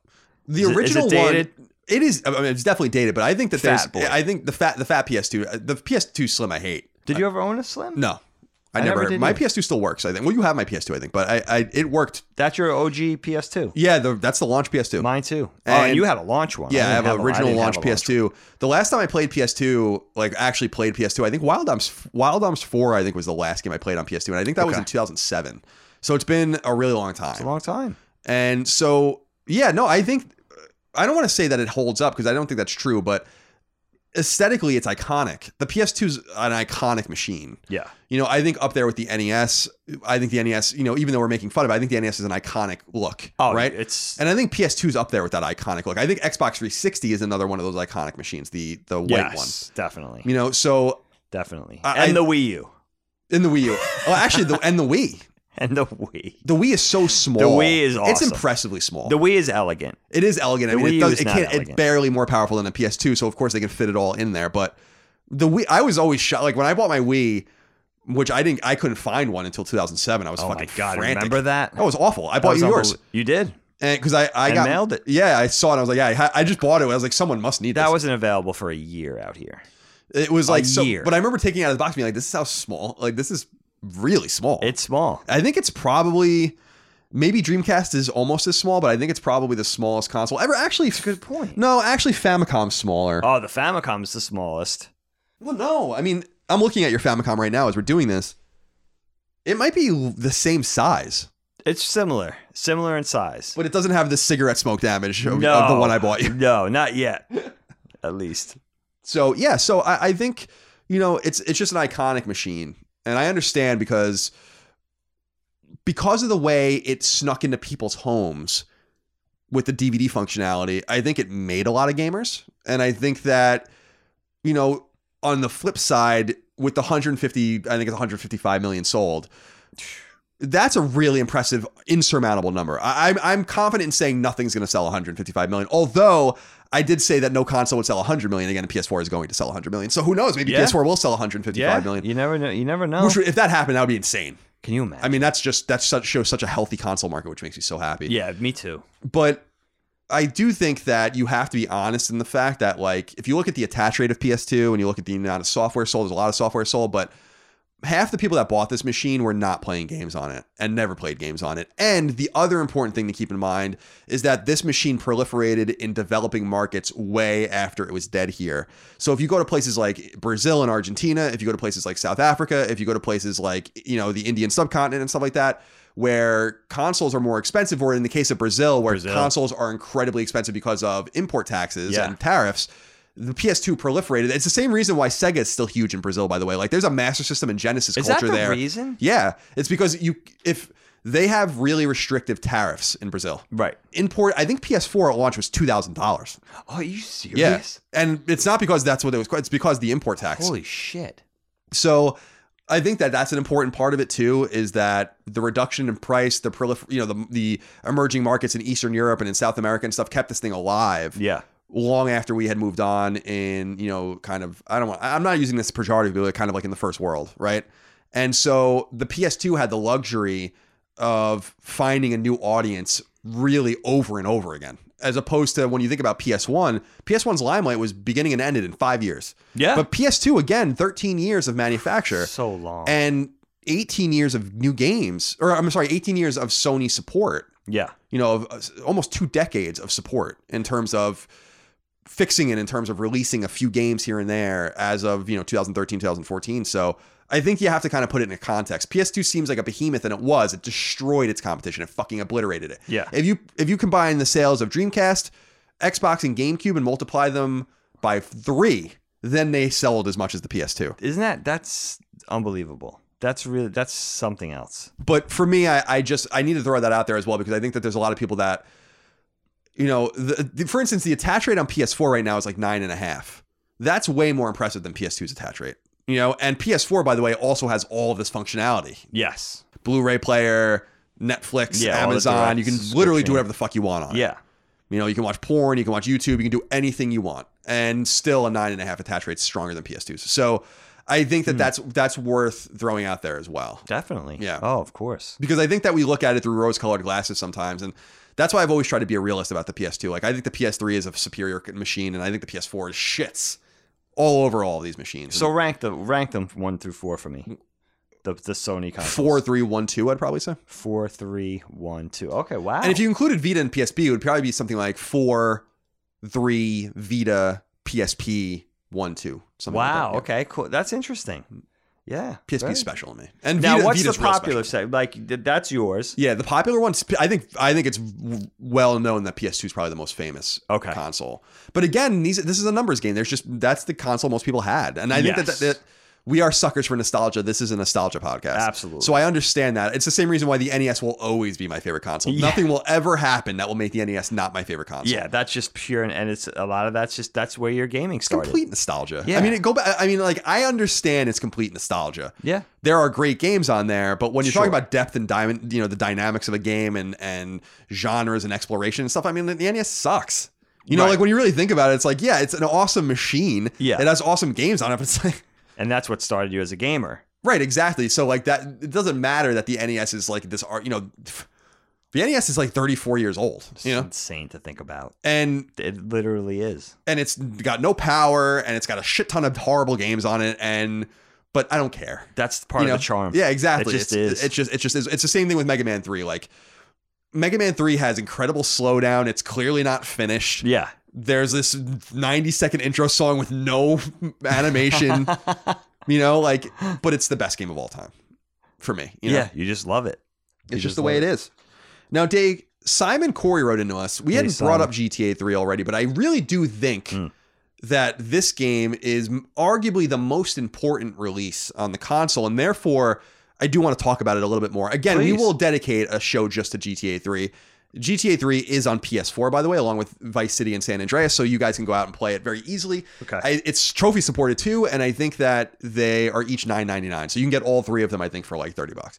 Wow, really? Yeah. Oh, I'm on that. Simon Corey wrote in and said, "Hi guys. Hi guys. First, thanks for the hours of entertainment. My question is for the PS2 episode. This console had many great games, but for me, the game or game series that defines the console is GTA. When GTA 3 came out, it blew my mind. An open world where I could do anything. For someone whose gaming started with Atari, this was truly next gen. How important in making PlayStation 2 and gaming mainstream was Grand Theft Auto? Everyone where I worked got a PS2 to play this game. Gaming was cool now for adults. Do you think GTA series helped sell many PS2s? How badly did it affect the image of the kiddie Nintendo GameCube? And what memory of GTA 3, etc. coming out do you have? Can you believe now a console having 3 GTA games in its lifespan keep killing it with great content? That is an awesome point. I love that. Great point. Rockstar's entire mantra about Grand Theft Auto changed, like on a dime.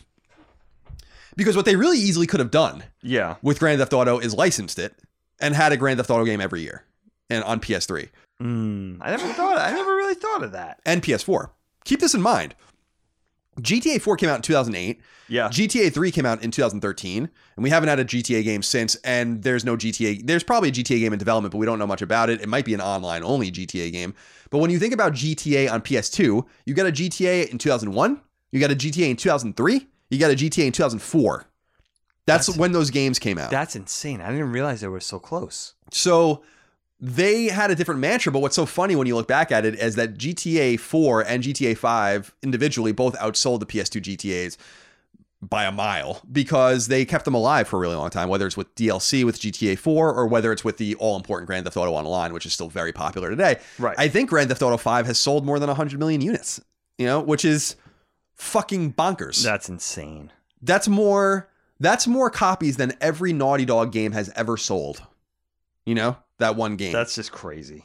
Arguably the most critically acclaimed studio in the history of games. I think it would be almost impossible to argue that point. Right. I remember seeing GTA 3 Dagan in PSM, and the story of me buying it, and again, this might be rote for people that listen to me for a long time, but I paid a guy there was a guy and his wife and his kid in a carriage in Smith Haven Mall on Long Island. They wouldn't sell me the game because I wasn't old enough. I was 16 when GTA 3 came out, and it was an M-rated game. So I think you had to be 17 or something to buy it. And games at the time were $50, as people remember. So with New York sales tax, I think games were like $53.80 or something. And I wish I remembered the exact price because all the games cost the same exact amount of money. Right, they did, yeah. And so, because the cartridge era, obviously we got a bunch of different stuff, but then with, the AAA game and A games on PS2, they all cost $49.99. And I remember there was a guy in front of EB. I just was like, here's $60. You can keep the few dollars. Actually, can you go and buy me the game? And he did. And I'll never forget it as long as I live. That's how I got GTA 3. And I remember bringing it home and just being blown away. I had never played that game is revolutionary. I had never played anything like it. And it's funny because I started playing it again last year on PS4, and it's so bad. Is it bad? Like, it's really unplayable in a lot of ways. Is it really? But it's just because of the conventions of the way games feel and look. It's not even the look of the game. It's the way the game feels that's really a problem. It's the controls. And the driving controls are fine. It's so funny. Like, the driving controls are mapped to the face buttons. Like, it's very interesting, in that regard. Using all the codes to spawn all these crazy weapons and just running around and getting chased by the cops and stuff. There's just nothing. That game was so far ahead in terms of what it was trying to do that it was very forward thinking. And we take that entire genre for granted, but it really started there. And Vice City is my favorite Grand Theft Auto game. Mine too. I mostly because of the soundtrack and the setting, the 80s setting. It's so fun. But what's funny, what I was thinking about, Dagan, is that if you can follow this, we are as distant from from Vice City's launch as Vice City was from its setting. Does that make any sense to you? Yeah, of course. Yeah, I know exactly what you mean. So when did Vice City come out? Vice City came out in 2003. Okay. And I remember Mom, that's the year I lived with Mom, and I remember showing her that, like, I can cut people up with, like, katanas and stuff in the game. And that was the game that introduced motorcycles, I believe, for the first time. Did it come out in 3 or 2? What? Vice City, 2003 or 2002? It's 2003, I think. It's 2003, okay. Yeah, I think it's spring to, like, early 2003, but I could be wrong. But I think it's spring 2003. Okay. And I liked that notorious Vice City commercial with Flock of Seagulls and the amazing licensing that they got for the soundtrack.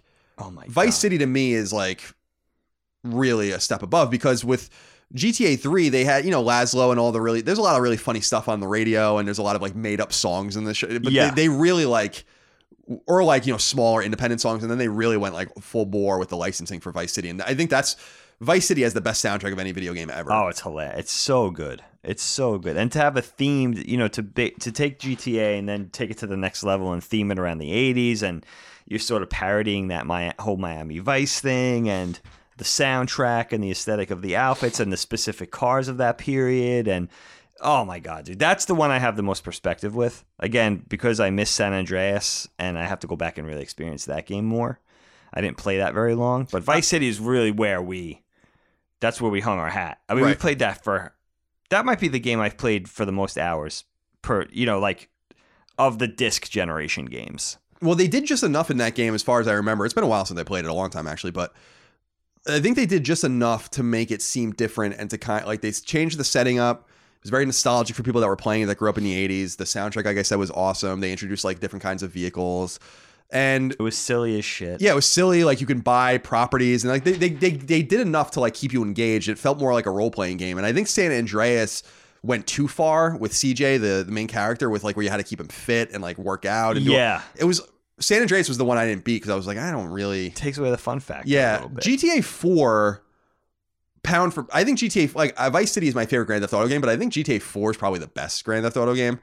Especially Ballad of Gay Tony, the DLC. I absolutely love and adore is that it. good? And on the back of my motorcycle helmet, when I used to ride my scooter, I had a the first DLC pack for GTA 4 was called Lost and Damned, about a motorcycle gang, and they had like a logo, and I got a sticker and put it on the back of my helmet so that like I looked like I was in part of it, but I was riding a scooter. That's awesome. So that's a funny idea. I always thought that was funny. I always wondered if anyone recognized it. I never knew you did that. Like when I was riding around, like if anyone thought that was funny, So, yeah, I mean, obviously, Simon, we have to give a shout out to Grand Theft Auto, but I really do want to save our thoughts on that trilogy for its own episode. I think we could probably do an episode on the trilogy on PS2. And again, very playable on PS4, so we will get to that. And maybe you guys will vote for it on Patreon and force our hand.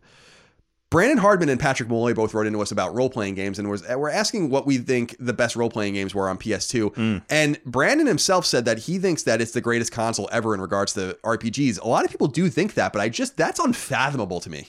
When you really think about SNES and particularly PlayStation 1. Yeah.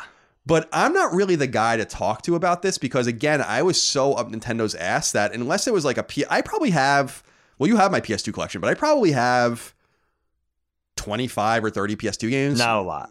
I have way more GameCube games. Yeah. Like I have everything, like anything you could possibly think of consequence on GameCube. I have. Yeah.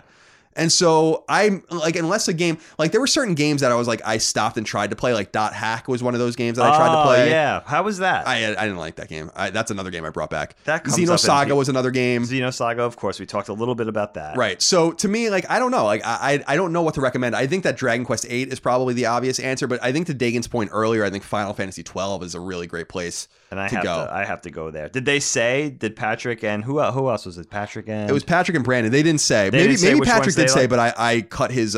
So what I do... Here, we'll give him a little glimpse behind the curtain here. Okay. Little Wizard of Oz. Please. When you guys submit your questions, comments, concerns, thoughts, and ideas, I just open a Google document and I copy and paste your name and everything you say into this document and order them by show. And then I go into them and I clip things. So a lot of people ask the same questions. So what I do is I see what I try to do is use names or people that don't get used a lot on our show, because people are really familiar with some of the names that we use on the show. Sure. Tyson Williams, Joshua Anderson. These guys are very active, right? You know, Patrick's another one, right? Lots of people write in. So I try to use names that we don't see very often. And so what I do is that I cut the questions from other people.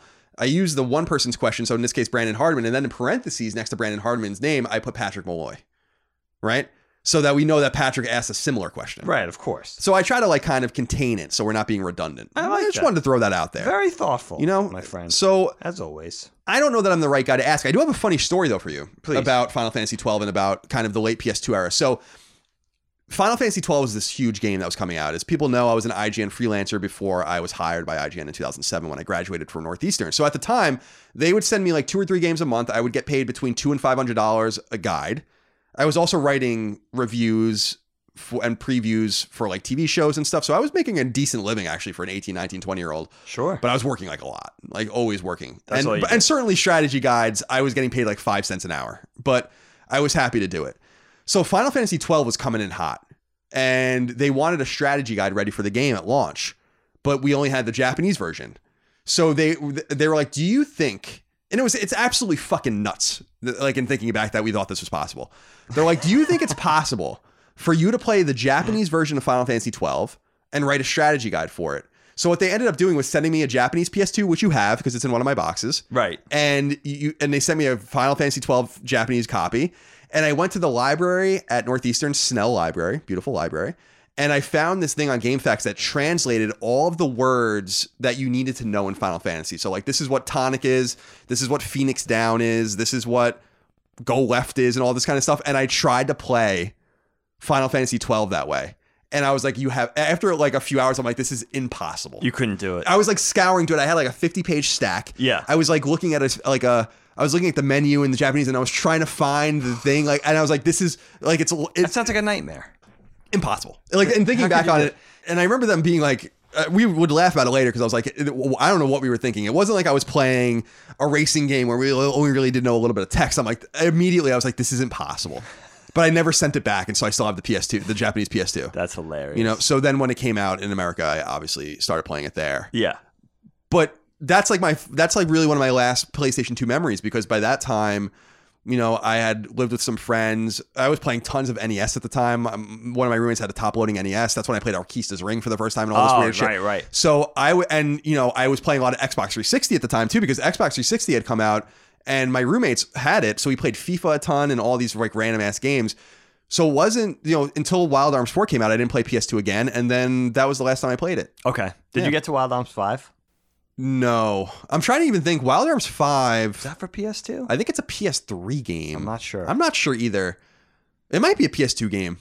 Yeah. Media Vision made them all. That's another franchise that needs to come back. But oh, definitely. Oh man, that would be amazing. But only Wild Arms 1 and Wild Arms 2 are really worth a damn. You know, Wild Arms 2 is excellent.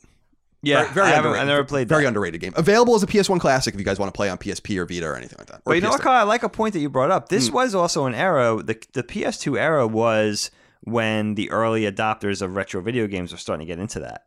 This is when retro video gaming started to become a thing. This is when people were started to get, you know, snatch up all the NES and SNES carts at Funko Land and stuff. So right. this was an era where that was going on as well. So that's very interesting that you say that. Because that was dividing people's interests a little bit.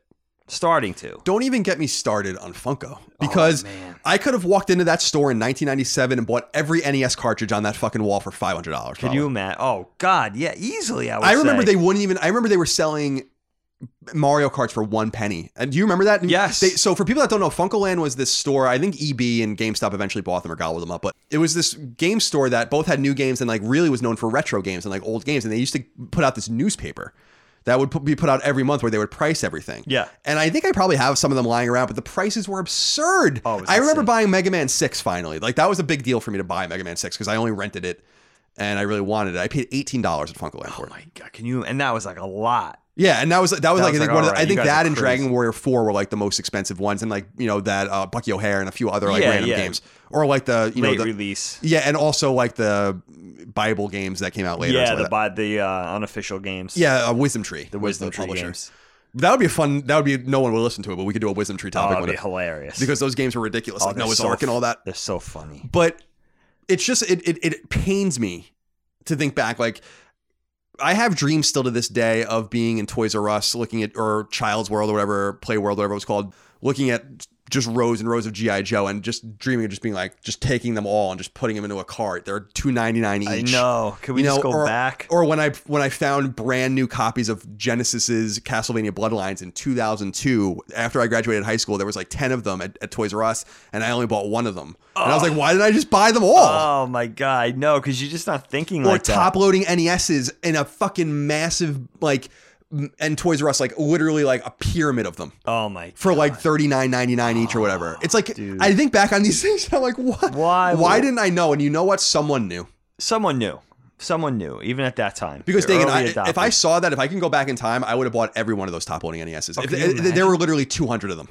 I would have been like, I'll take them all. Can you imagine that? And just going in and seeing like, you know, going into KB and looking at the, you know, the NES cartridges and seeing like 12 deep of Little Samson, 12 deep of Flintstones Dinosaur Peak, 12 deep of, you know, Metal Storm. Right. It's just like, oh my God, like Gray Cart Zelda and the re-released Metroid and all, like it's like the yellow cart Metroid. The yellow cart Metroid, yeah, which is pretty rare. So it's like I don't know, man. I struggle with that. And, I know. And that's why I really Me do too. try to be mindful of that stuff now. Yeah. Specifically with like, you know, being a journalist in the game industry for so long, I have stuff that no one has. Like, because we would get stuff that they made 20 of, 50 of. I have shit that is incredibly valuable, like really valuable, including, you know, this is something, you know, 12,000 people have, but I have a sealed in box 20th anniversary PlayStation 4, which is worth a fucking fortune. Yeah. You know, like I have sealed in box Mega Man 9. I love that fucking thing, by the way. That thing is... Yeah, it's awesome. I didn't open it. It's ridiculous. Greg and I both got one from Sony, and he opened his. I remember when you guys and I'm like, what are you doing? You know, like, because they're all... I'm like, Did he open it? Yeah, I'm like, you're out of your mind. But, you know, I have like... one of my favorite things is the Mega Man 9. Remade Mega Man 9 as a box with an NES cartridge, a real NES an cartridge. actual card, physical But it was card. just the press... Like, it was just the press, like, packet and, like, you know, assets. Probably hundreds of them, right? And, if that. And I knew immediately, I'm like, there's no way I'm opening this. And so it's all sealed, and, like, I have all sorts of stuff. I have Ni no Kuni Special Edition sealed. I have all... It's a biggie. Yeah, and I have all these little toys and stuff. So I just try to be, like, because Aaron busts my balls. I'm a minimalist at heart. You're much more of a collector than I am, right? Like, I obsess throwing shit out all the time. Right. Like, once a month or once every 2 months, I just throw a bunch of shit away. Try to purge. But I have boxes and boxes full of shit. And she's like, why do you insist on keeping this stuff? I'm like, because this shit is going to be worth money. Oh, definitely. That's why. Definitely. That's why. Get that stuff in a safety deposit box, my friend. You know what's called? Here, I'll argue a little point for you that dawned on me as you were talking. Let's take our lament, right, about our childhoods and not keeping like my friend Tommy's parents had the foresight to do, but most people didn't. Buying one action figure, keeping one on the card. Star Wars, G.I. Joe, G1 Transformer, all that stuff. Most of us didn't do that, right? But later on, when we became, of our ages, when we became cognizant of that, and let's say in the late 90s, early 2000s, not only the Power of the Force line of figures for Star Wars, but like when Phantom Menace came out.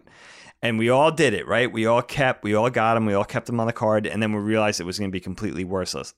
I wonder if that fed in to our carelessness with Genesis and 16-bit, when we saw those still on the shelves around that same period, late 90s, early 2000s, when that stuff still might have been trickling out to the shelves, the last of it.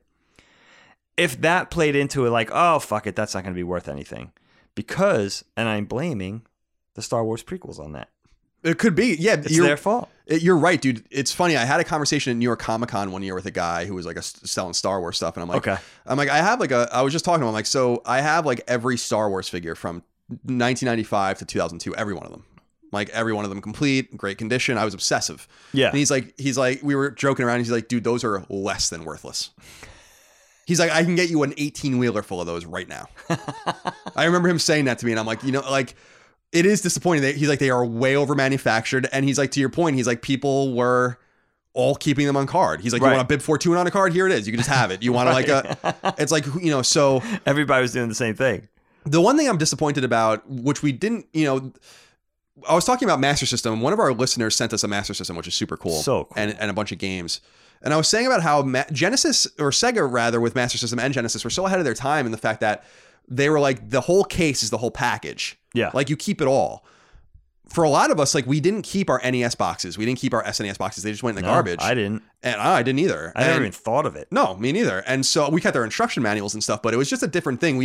By the time you get to PS2 and PS1, obviously, I mean, N64 was really the last console that really where you had things to throw away. Or last that like where things were thrown away. But by that time I was keeping them. So I have all my N64 boxes. Oh, that's cool. You have them. You should have them. Yeah, that might be in the Rubbermaid bins in the attic. Yeah. So, there's that too where I think like it was just what do you keep? What don't you keep? What's valuable? What's not valuable? Because you even hear from people on NES, like in the NES era, that was like they were eventually throwing away their instruction manuals and stuff, like where you didn't, I don't need this, And it's like, at the time, it's like, yeah, I guess that's like, why would you keep this? I guess. But now it's like, oh man, it's one of the great laments. So, Dave, I want to just read a couple more things from the audience, and then if there's anything else you have to say, you can say it. Sure. I'll allow it, and then you'll allow it, and then we'll wrap it up. Philip Guglielmo wrote in and said, unpopular opinion, the PS2 is the best console for 3D platformers. While the N64 will always be the signature console for the genre, what I love about Jack, Ratchet, and Sly is that they took the best elements of the N64 collectathons, namely exploration and charming characters, and did away with the ridiculous, bloat, and aimless level design. Plus, they fixed a lot of the issues with previous 3D platformers like slippery controls and the ever-present awkward camera. It's a real strength of the PS2's library that I don't think gets enough recognition. And Trent Miller wrote in something similar because he says the PlayStation 2 is probably my favorite console. It was the first console that really hooked me. We had an NES and an N64, but this was the one that really grabbed me. It played host to some of my favorite games with the Sly trilogy, the Ratchet and Clank games, and Jak and Daxter. Do you guys think that console mascots like the main protagonists in these games are gone for good? It seems like at least PlayStation has gone for a more mature audience with their first parties. There's no doubt about that.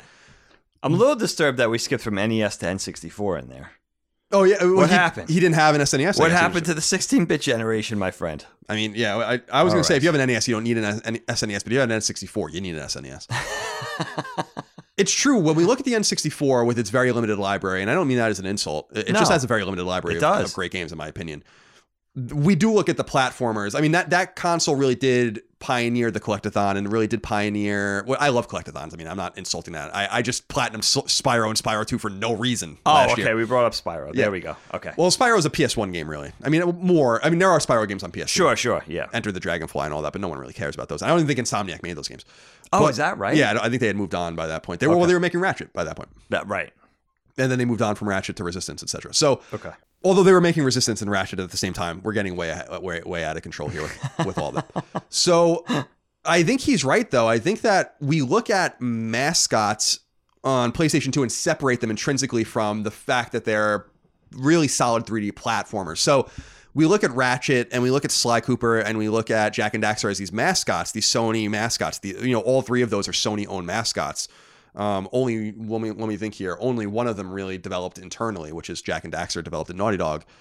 Well, Sly Cooper's developed by Sucker Punch, but Sony didn't own Sucker Punch until 2009. So if you want to get really nerdy, you want to get nerdy? Let's do it, my friend. Sucker Punch wasn't purchased by Sony until after Infamous came to PS3. So it was a long time. Oh, wow. After late? that. Yeah. Oh, I didn't know It was in between Infamous and Infamous 2 that Sucker Punch was acquired. Okay. So, I'm a savant with PlayStation. I feel like everyone should know that. But with these games, I think it's interesting. I think they make a good point, Dagan, that the mascots are looked at for what they are, but we don't look at the games for the quality that they brought. We talked a little bit about Ratchet and Clank for being high quality, but Sly Cooper really is a high quality game. And, all three of those games are really high quality. Yeah. And Jak and Daxter, I don't care for Jak and Daxter very much. I don't like it. I don't like the characters. I don't really think... I think it's so funny that Naughty Dog made them to me because it's like, what a waste.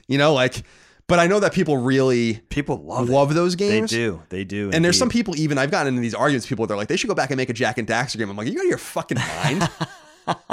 Are you crazy? First of all, they're not equipped to make those games anymore. That the studio doesn't make those kinds of games anymore. Right. But you want the guys that make Uncharted and The Last of Us to go and make a Jak and Daxter game? Wouldn't it be funny though to show that kind of versatility? Because that's very rare now. It would be funny if they took 20 of their guys and said make a Jak and Daxter game. That would be really. It wouldn't be funny if they made a Jak and Daxter game for 4 years. That would be the opposite of funny. That would be like, where is Uncharted? Yeah, or like where is because the rumors are Uncharted 5. It's really Uncharted 6 because Golden Abyss is on Vita, but is being made by a new studio in San Diego. That's kind of the secret studio that's been hiring, while Naughty Dog is going to obviously, I think, segue to something totally different after. Brand new IP? I assume so. They can do whatever they want. That'd be cool. I don't think they even really wanted to make The Last of Us 2. I think that it was a financial imperative. Why? Just leave it as a standalone. I don't think it needed. No, I'm good friends with Neil Druckmann. He's a buddy of mine. Yeah. And he's passionate and he has tons of ideas, but I would like to see him unleashed outside of The Last of Us. The thing about The Last of Us Part 2 is that I think it's going to be excellent. I think it's going to push it's going to push it forward. I think it's going to be really, really special. Definitely. But I also get distracted by the fact that they had to kind of stop with The Last of Us 2 and they kind of saved Uncharted 4.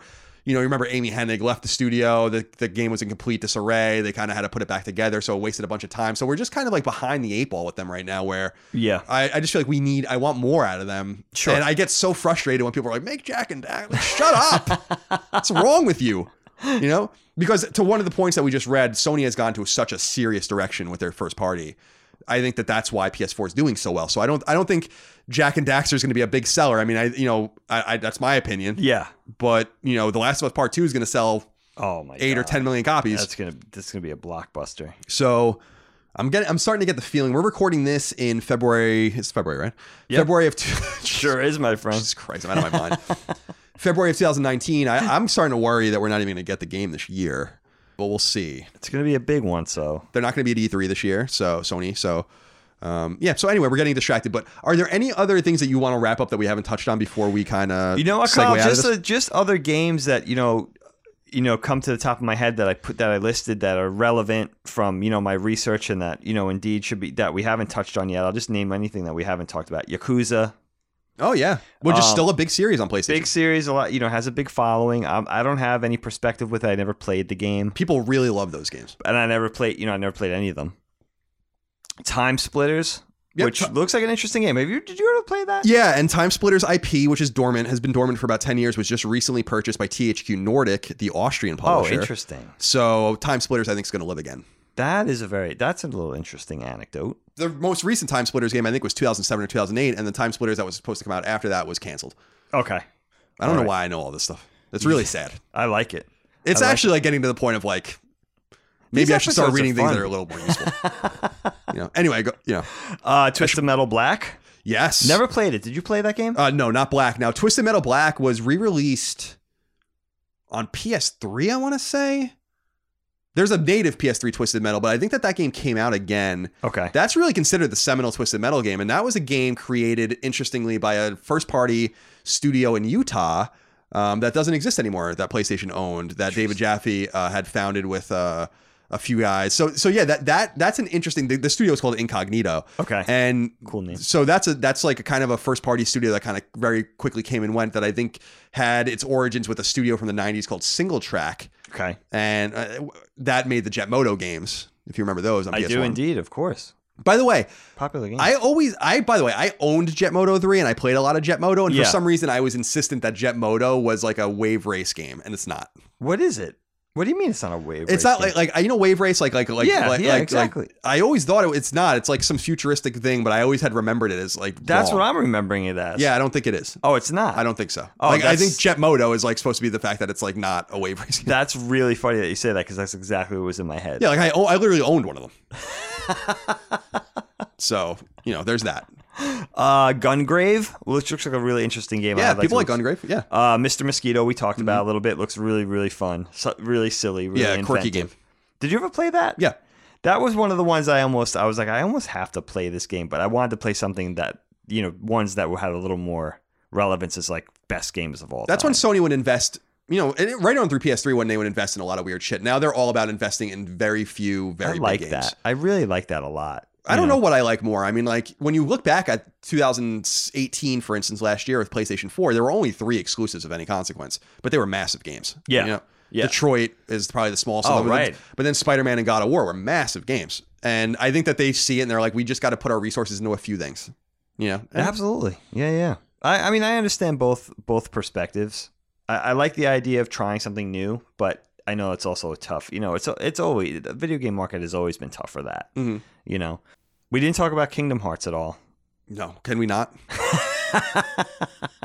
Can we not talk about that? That was on purpose. There, we mentioned it for you guys. We mentioned Kingdom Hearts. Kingdom Hearts is one of those things where like we're never going to do an episode about the show on Kingdom Hearts. Aren't you guys playing it for Sacred? Is that but that will be like a let's play. Okay. But I'm like, if you ever vote for us to do Kingdom Hearts on this show, I'm vetoing it. So I'm just letting you guys know that right now. I've never vetoed anything you guys have ever Not elected. a Kingdom Hearts guy, and I know we have listeners that love it. No, we have lots of listeners, and I feel bad because I think a lot of people think I'm seriously like shitting on it all the time. I'm really only joking around. If you like it, like whatever you want, I think that's great. But of course, but I can't fucking handle it.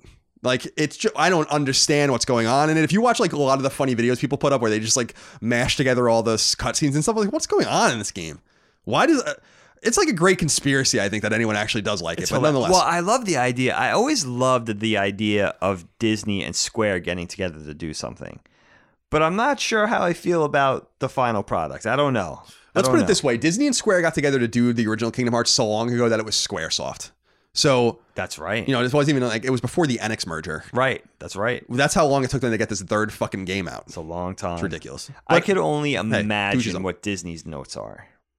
Like they probably have such a tight grip over the creative of this that I wonder if Square Enix is even worth it. Yeah, they probably just like the game. They keep re-releasing the games. They have all those interstitial games like 2.5, 2.9, and what final remix and whatever. Yeah, I'm yeah. like, I don't. People love it. I mean, It's fine. Whatever. To each his own. Yeah, it's whimsical. Mm-hmm. I love Naughty Bear. I'm not the one. I'm not going to sit here and judge you. There you go. I love the game about the teddy bear that goes around and murders other teddy bears at parties. That's the game I like. So. And you know what game I forgot to mention called The Warriors, which I have. Oh yeah, it's sitting right over there. I have a cool piece of swag from the Warriors. It's a spray can, Oh no way! But it says the Warrior. It's what's the company that makes those famous spray cans? You know what I'm talking? Yeah, it's just, instead of their logo, it looks just like, but instead of their logo, it says the Warriors. That's pretty cool. Yeah, that's awesome. That was it. I think there's other games I have here. I don't know how important they are to mention, but so Kyle, I found a bunch. I thought I was going to find a lot of PS2 games, imports, Japanese games that, let me see what I missed that only came out in Japan. Japanese exclusive games, which of course I'm very attracted to. And I only found really a handful. I found a really cool Macross game, that was like an R-type-y, bullet hell type shooter. I found Hakudo no Ken game, Fist of the North Star game that looks really cool, and an Initial D game, a driving game. But one game I found out about, a Japanese exclusive PS2 game that I had never heard of before. It's called Melty Blood Actress Again. I've never heard of that. Melty Blood Actress Again, and it's just gorgeous 2D fighting game. It looks, you could easily mistake it for a Neo Geo 2D fighter, an SNK 2D fighter. It's gorgeous. Who made it? It's developed by a company called Type Moon. Oh, I don't even know who that is. And it's co-developed. I think it's two co-developers, Type Moon and French Bread, and they developed it for Sega. And it might have been an arcade port. I'm not sure about that, but it looks like some of the best Neo Geo 2D fighters that ever came out. Samurai Spirits, Mark of the Wolves, King of Fighters. It's gorgeous. And it's like, it's very, it's very whimsical. It's very anime inspired. The animation is absolutely gorgeous. The sprite animation is. So Melty Blood Actress Again. If you guys are fighting game fans, especially old school fighting game fans, and you have access to a Japanese PS2, which you do, I'd be interested in. That's right. I have yours. Yeah. That's right. You do have access to it. It's the one with the IGN sticker on it. That's right. So we'll go out on Melty Blood Actress Again, because that is the craziest title for a game ever. Perfect. Yeah, I love my good Japanese titles. So good. I tweeted out the other day, someone had tweeted out a funny name, and I was like, there was a PSP game based on an anime called I Can't Believe My Little Sister Is This Cute.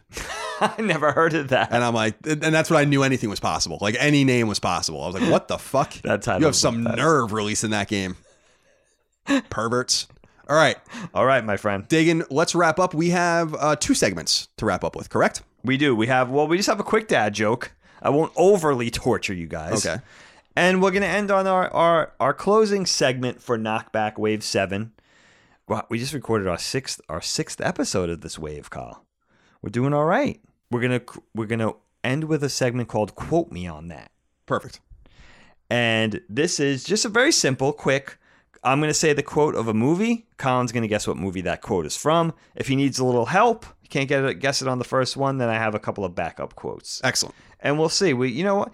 This is a wide range of movies. We have some old classics and more contemporary. We have some dramas, some comedies, a couple of animated films in the mix. So here's one, Kyle. This might be a tough one, because I don't know if you've ever seen this movie. But let's go with this one. Well, it sounds fair. Let's do it then. Let's go with this movie. I'm not sure. It's a classic movie, great movie, but let's see if you know it. Third prize is you're fired. That sounds familiar, actually, but give me more. Okay. Put that coffee down. Give me more. You never open your mouth till you know what the shot is. It's a tough one. You never open your mouth. Is it a sports movie? Not a sports movie. I don't know. I don't know what it is. It's a David Mamet film called Glengarry Glen Ross. Oh, that's so funny. I had just watched that for the first time you just saw it a year recently? ago. Maybe. Oh, did you really? How did you like it? Oh, I loved it. Oh, I was obsessed with it. Well, I was reading a lot about it. It's funny. I don't know it quotably, but I guess it's based on a play. Right? It is. It's David Mamet. And that's why. Yeah, and that's why it's like so static. Which I really loved it. Yeah. Thought it's it was a great total bottle, like a whole. It's a bottle. What's the famous guy in it? Everybody's in it. Alec Baldwin. But the older actor. Well, there's a few older actors. In there. What's his name? Alec Baldwin's in it. Jack Lemmon. Jack Lemmon is the one. Yeah. Yeah, really great performances. That's so funny because we had talked about Bloodhound Gang, the horrible rap rock band, a few days ago or a few episodes ago, there's a line in one of their songs where he's like Jack Lemmon and Glengarry Glen Ross, and I always was like, I don't know what that means. You don't know that reference. And so finally, I knew it was a movie and stuff, and then so finally I saw it on Netflix or Amazon. I'm so glad you watched it. It was talk about dialogue, right? That's great very dialogue. David Mamet-esque. Very tense. Oh my God, so tense. And I like the rain and like the atmosphere. The whole atmosphere. Yeah. Really great. Oh my God, so good. Dude. No, I wouldn't have known the quotes of that. So good. Yeah, Al Pacino. I mean, he's so good in it. Yeah, he's excellent. So nope. So I'm 4 for 6 now, I think. All right, you still got a winning record. Yeah, I'll allow it. Not too bad. All right, now let's end with a dad joke, my friend. Okay. All right. Oh, I gotta check that one off. We read that one last time. Okay, Kyle. Let's close with this gem. Why do you never see elephants hiding in trees? I don't know. Because they're so good at it. Did it. Wee. That's a really bad one. I think that one's all right. It's cute. No, it's cute. It's cute. I'm not gonna read you. Yeah, please don't. I want. All right, that's it for this episode of Knockback. We hope you enjoyed it. Thank you so much for voting for this topic. Remember, you can support us on Patreon at patreon.com/CollinsLastStand. If you want to vote on future topics, submit your topic ideas, submit your questions, comments, concerns, thoughts, and ideas. Get early, ad-free, week-early access to all of our shows, exclusive podcasts, etc., and so on. We really do appreciate your support over there. If you want to be a freeloader, do so over on iTunes, Google Play, etc. Castbox, please leave us nice reviews. We appreciate that. Share us with friends and family. We appreciate that as well. I think that's it. I think that's all we have to say. Katamari Damashi. I'm glad you liked it. It's so good. We hope you enjoyed this episode. Thank you so much. We'll see you next time. Goodbye. Colin's Last Stand Knockback is fan-supported over at patreon.com/CollinsLastStand. The following names are at the producer level or higher on Patreon, and I want to thank you from the very bottom of my heart for your incredible kindness and generosity. Eric Alley, CJ Anderson, Morgan Ashley, Sean Battershaw, Martin Beck, Michael Betts, Eric Bishop, Mark Boggio, Eli Blosford, Barrett Boswell, Spencer Brand, Miguel Brewer, Lennon Brixey, Matthew Brousseau, Josh Bushing, Austin Bullock, Andrew Burkhart, Dylan Burns, Chris Buston, Alex Cabrera, Brian Cacciatolo, Will Caldwell, Patrick Harper, William O'Carroll, Brian Caulfield, Brian Chan, Travis Chandler, Sean Chandler, David Chestnut, Simon Conception Jr., Brad Cooley, Gio Corsi, Nick Cottrell, Cutter Crow, Nick Cummings, Daniel Diamore, Colin Davenport, Daniel Delanikos, Mitchell Durkash, Night Draft, David Ellis, Martha Emery, Joe Finelli, Eric Figgenbeiner, Photios Frangos, Michael Gallier, Chris Galvin, Blake Garcia, Connor Gashian, Alex Gates, Michael Gates, Salem Ghanem Al Ghanem, Toothless Gibbon, Daniel Glassford, Tyler Goodwin, Miranda Grubba, Tyler Harris, Kyle Hagel, Asa Haas, Azan Isa El Ricey, Josh Yeager, Greg Juliffs, Anton K, Jeremy Key, James Kinslow III, Ryan R. Kittredge, Jackson Lastiqua, Donald Laws, Joe Lawson, Don Q. Lee, Patrick Leslie, Dustin Lewis, Keith Adrian Lewis, Chad Lewis, Mark Liberto, Lou and Ray Loper, Elijah Lopez, Colin Love, Josh M, Ryan T. Mandel, Peter Mark, Michael Martinez, Sean Mason, Zachariah McAdoo, Joe McPartlin, Wyatt McVeigh, Dennis Meinchin, Andrew Mendoza, Christopher Middling, Albert Miranda, Patrick Malloy, Betty Ann Moriarty, Abe Mukhtar, Ryan Murdoch, Brian Nietzsche, Josh Netzel, Adam Nix, Donnie Noland, George Anthony Nunez, Brian Ott, Jorge Palomino, Todd Paxton, Brendan Peavy, Marius S. Peterson, Enrique Perez, Nicholas Perfect, James Perrone, Eric A. Peterson, Jason Pettit, Jeff Pollard, Louis Powell, Lawrence F. Prokop, Michael Renner, Peter Reynolds, Shane Rayum, Jonathan Rice, Mark Richardson, Toby D. Riemenschneider, Austin Riley, Etenogenis Rojas, Petra Rose, A.G. Rowe, John Scholes, Chris Schaefer, Michael Shanholtz, Brandon Sharkey, Toby Shootman, Glendon Cole Simper, Joshua Smallwood, Andrew Smith, John Tabanillo, Ahmad Tamar, Joseph Thayer, Ben Thompson, Carl Tolman, Tam Tran, Adam Van Kuren, Raymond Joshua Vargas, Michael Vecchio, Oakley Waldron, Justin Wagaman, Troy Walters, Isaac Wastman, Damon Weathers, Mike Wayant, Corey Wyatt, Tony Zaniga, Hugo's Desk, Supershot ST, Wyatt Henry, Throw 7, Infinite, Homeworld Hub, Mad Mock Media, Fabian, Mubarak, Sticks and Crits, Richter 86, That Rescue Guy, Andrew, Ian, Chris, Dav 9834, Donk 2015, and Gavin.